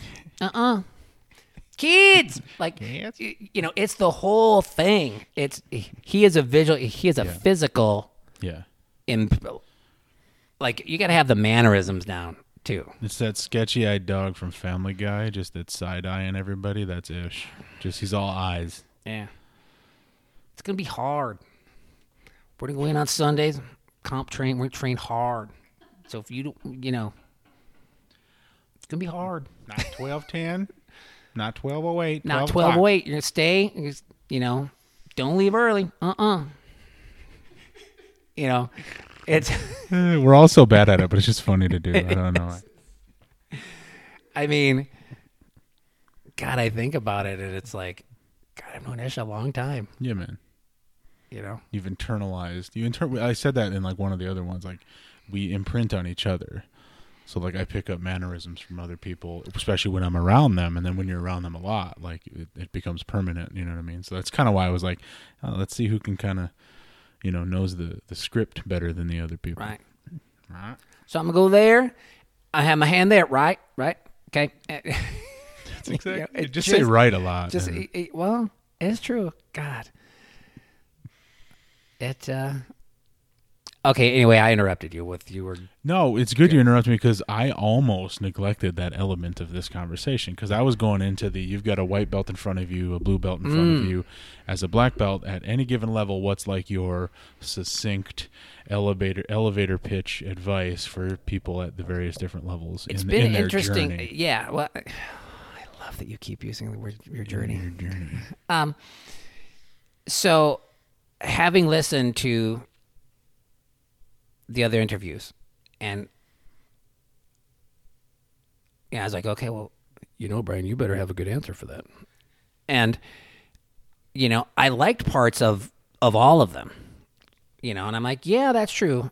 I mean, the one thing that none of them did, I mean, Jeremy kind of mentioned it a little bit, but my advice to any of them, and having the life that I've had and the journey I've had, and being a full-time touring musician, I can't heed my own advice, but the first advice I tell all of them: show up.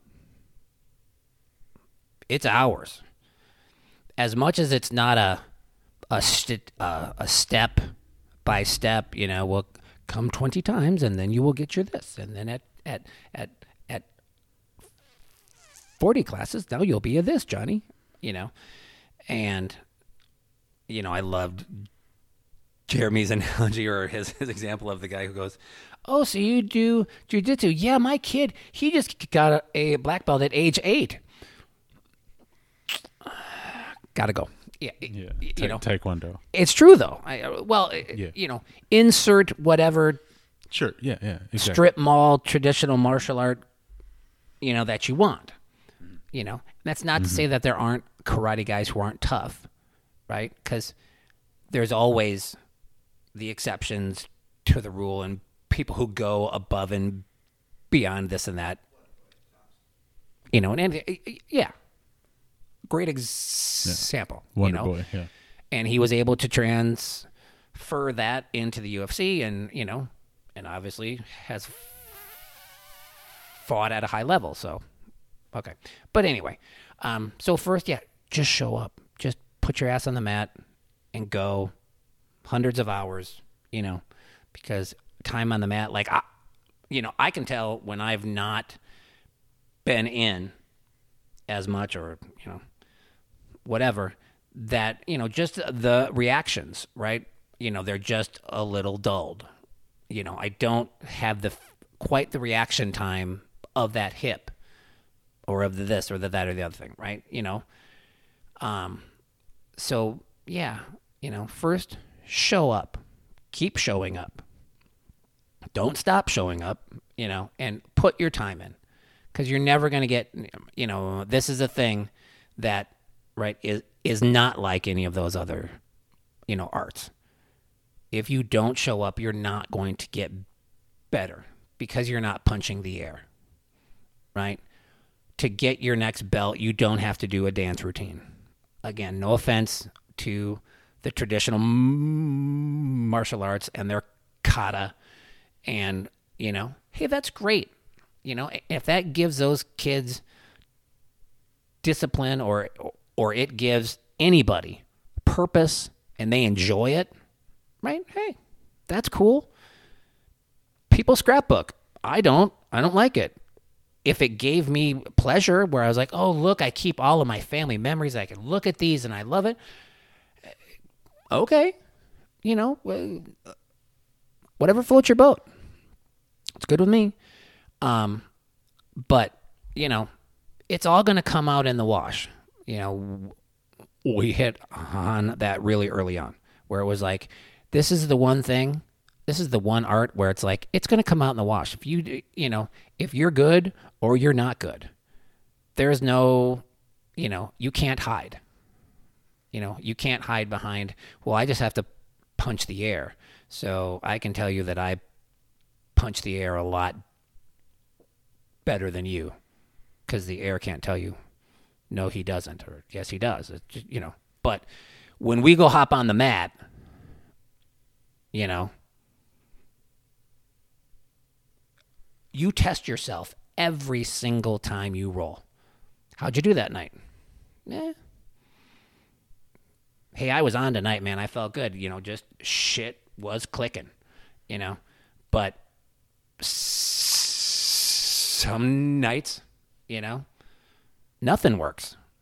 I go home, I shouldn't even have that belt. God damn, what is wrong with me? This sucks. And, we all go through it. And guess what? It doesn't stop after the color of your belt changes, The feedback's always there, and there's always positive, and there's always negative. Right, exactly. Feedback loop is always complete. Yep. And it's always going to, whether you want it or not, you're going to get it. Because you hop on the mat, and you get smashed, you go, wasn't my round, wasn't my day, whatever. And so, again, just time on the mat. You got to be there. You got to show up. It's like a lot of things in life, a lot of important things in life. You got to show up. It's like parenting, 80% of parenting is showing up. You just got to be there. Make the kid toast. You don't have to bring them to France. Make the kid toast at night, French toast. Maybe French toast, but they're going to care about the parent who tucked them in, who gave them cough medicine. They're the one, when you're the one that they see, it's not huge actions. It's just you're the one, So anyway, step one, show up. Put your hours in and don't stop showing up. And that's for all levels. That's for all levels. I think the analogy of what it's like, that Marcus gave, I think is really good. I don't know that I took it as much of advice of for as much as I just took it as, yeah, that's what it's like, foundation to right. Understand You understand. First, I got to learn words. Yeah. I got to know what language we're trying to speak, and I got to know, and I got to learn words, and it's words, sentences, paragraphs, books to poetry, or it's I got to roll over, I got to stand up, I got to crawl, I got to walk, I got to run, I got to sprint, Pick your analogy. Yeah, any of those, just understanding. And I think telling them hopefully helps them understand, of, and it's really the early on guys, right? Like, it's going to get better, but it's not going to get better anytime soon, right? I mean, it will, but not next week, and I've had plenty of friends, and one comes to mind, and he was actually Ishmael's, I think his first or second. Tom was one, and this guy was the other. And one was number one, and like the first or the second guy to ever sign up at Theory. He lived kind of in the area, and he's like, I kind of want to do that. And I go, here's where you need to go. So he goes, and I used to work with him, and he went, like, he dove in, but he went 5 days a week, 6 days a week, sometimes twice a day. I mean, he jumped right in, and overtrained. He got hurt. He blah, blah, blah. But he would come to me, throughout the time, and like I remember like 4 months in where he's like, God, this blue belt just kicked my ass again. And man, I've been going every day, and why can't I beat this guy? And why can't I do this and that? And I go, because you've been training for 4 months. I know, but I go like 5 days a week, and I can't do this. I go, well, okay. So I go, flip it around. So if you had your blue belt and some guy who was there for 4 months came in and tapped you out, what would you think about that? How would your ego like that? Oh, well, yeah, that'd suck. I go, you wouldn't really have a lot of faith in what you were learning, would you? If this guy, like, you've been training, 2 years, 3 years, maybe even, and this guy comes in 4 months and he can, just kind of, no previous training. Again, this was a guy who was, older than me. Yeah. Not athletic, not, I'm like, how would you feel if somebody with no previous training, if they were a college wrestler or something, like, well, okay, fine, that's, but no previous training, 4 months in to your, 3 years, what would you think about that? Oh, well, yeah, I wouldn't like that at all. I'm like, well, that's how it works. So, the analogies again of, you start and it's incremental, and it's going to be incremental, and you need to learn those fundamentals. And it's really, like, I threw out words or threw out moves is really essentially kind of what Marcus actually said, right? So you learn words, you learn sentences, now you can write a book, you do this, and then after a black belt, after you can do poetry, well, now you can bend words, and you can, change the way that stuff works and means, and start using a whammy bar, and start using a whammy bar, and I guess that really is true. I mean, it's just telling them again and again, though, it's different for everybody, right? And that is one thing that I really appreciate about Ish. Like, he's a great instructor and a great mentor in that, what he tells somebody like me is going to be different than what he tells somebody like Marcus versus what he's going to tell somebody, the mom or the dad or the kid in, kids class who goes, I think I'll give it a try.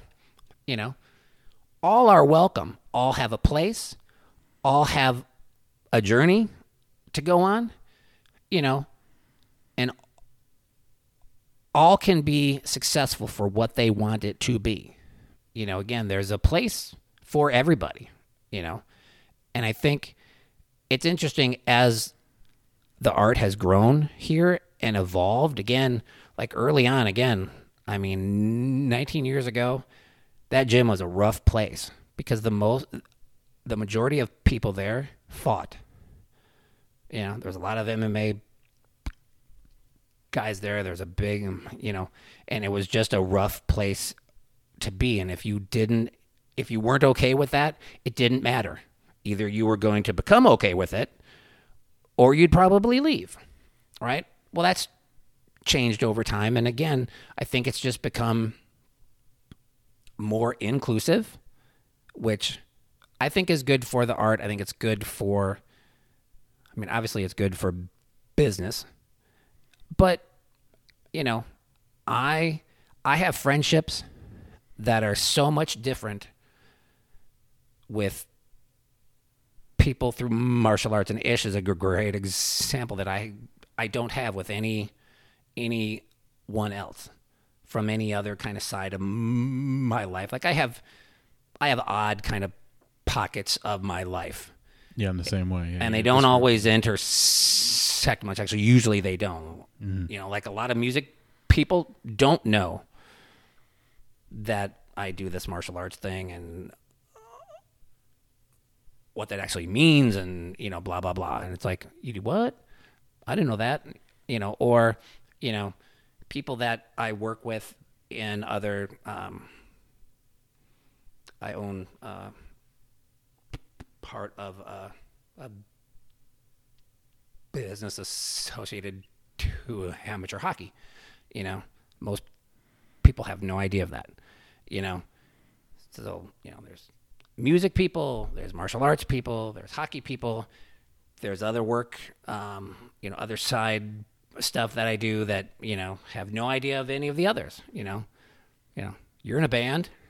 I guess you could say it like that, okay. You play some weddings. Yeah, right.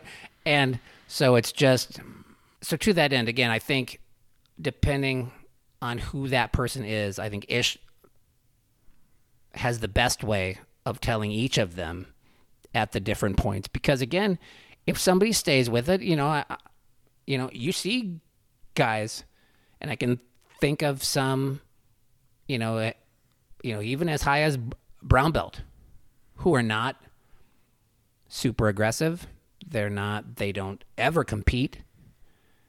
They're not coming in the gym 5 days a week. They're there a couple. They're always great to roll with because you're not, at any risk of getting hurt. But their game is good. They've earned what they've earned, that they have, and that's good too. It has evolved over time from being this weird testosterone-driven, cult. Yeah. That's really kind of what it was in the early days. Yeah, I'm sure. Yeah. Because you kind of had to be a little bit nuts to go, this is fun. What? Yeah. Choke me. What do you do with your friends? We choke each other a lot. Mm-hmm. Yeah, that black eye, that bruise, that broken, and now there's people who do it for all kinds of different reasons. And they're all good reasons. They're all there after all, right? And they all end up helping, having all of those people there help everybody. Because even the more casual people do a lot to help newbies, right? They've got knowledge, they're safe, but you don't leave them with Ryan. Scary, Ryan, right? Because, newbies might not return. They'd be like, that was a different experience. He was in a bad mood that night, and I did not enjoy myself, all right? And not that he would intentionally thrash a newbie. I just use him, as an example of like, right.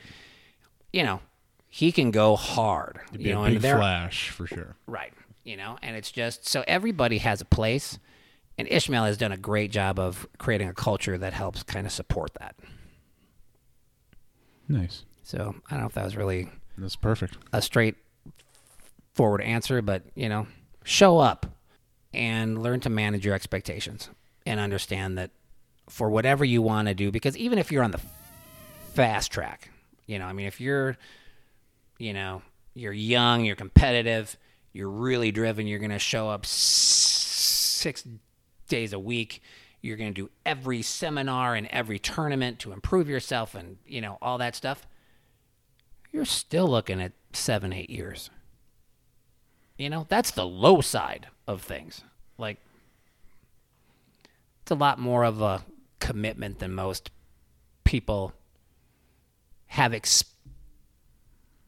experienced in other things. Yeah, you get a job in the tech industry or whatever your gig is, and then a couple years later, you're the old dog. You're the senior analyst. That's right, yeah. Oh, okay, I've been doing this like 3-4 years.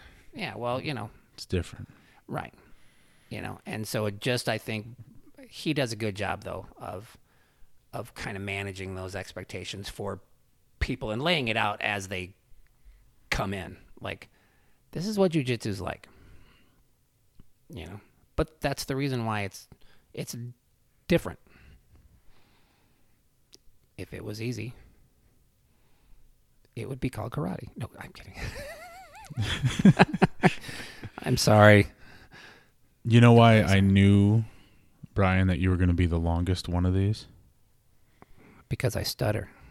No, why? Well, there's a few extra moments maybe here and there. Because in like my second month showing up to M Theory, I talked through the whole class. I wouldn't shut up. I was walking out of after Essentials class or something, and you were over there dealing with Short Tom. Oh, yes. There was Short Tom and Tall Tom and then regular size Tom, but Short Tom moved. Right. And you saw me walking out, and I had a shirt with the big number 33 on it. It looked like a football jersey, and it said Polk High or Polk County. And you shouted from across the room, you're like, 4 touchdowns, 1 game. And I was reflecting on that after we talked about having you on. I'm like, this is going to go good. This is going to be a good one because he's hip to it. Yeah, that's right. Yeah, the Heisman pose. Yeah.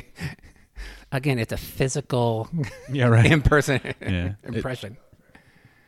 Yeah, Ed O'Neill's a black belt. Do you see who somebody just got long time black belt? I was going to say this earlier. Dave Mustaine just got a purple. Did he? Yeah, Dave Mustaine just got a purple belt. Wow. Yeah, it kind of went semi-viral. I know that the guy from Tool trains a lot. He's had Maynard. He was just on Rogan again, so I'm sure it was all talked about and whatnot. He owns gyms. Does he? Yeah, he owns a couple of jiu-jitsu gyms. I think he's talked about it on Rogan. But though Ed actually had his black belt when I started. Yeah, he was already a black belt. Yeah. So 2002, he already had his black belt. But he started in the garage. And see, this is the stuff that I can completely nerd out on, and I don't mean to keep you late, but no, do it, dude. This is not late. This is what we're here for. I completely nerd out on the old school stuff. Like, he started in Horian's garage. You can find interviews with him on it. But he had moved out to L.A., and I think, well, that would have been when they were doing Married with Children, and he, somebody tipped him off that, hey, there's these guys from Brazil, and they, do this thing that nobody's ever done. And I don't know if that lined up around, because at one point Horian did an interview in Playboy, and it was like, the world's most dangerous man, and so there was a buzz in some circles and this and that, but so he got hooked up with them in the garage, the old days, right? And began training when they all first moved here, so Eric Paulson, who used to come to the academy every year, usually around the holidays because he's from here, who owns CSW,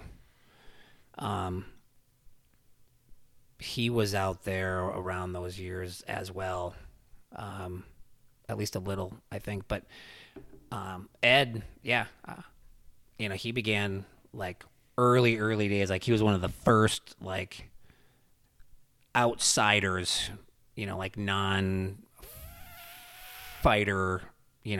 types who signed up. And he's had his black belt for a long time. Yeah, think about that. The guy from Dutch could have his way with you. That's a great movie reference. That's so good, dude. That's God, I was like, is he going to go Married with Children or Modern Family? He goes Dutch. Dutch, baby. Jeez. Super hipster thing to do. Just reference a movie nobody's ever heard of.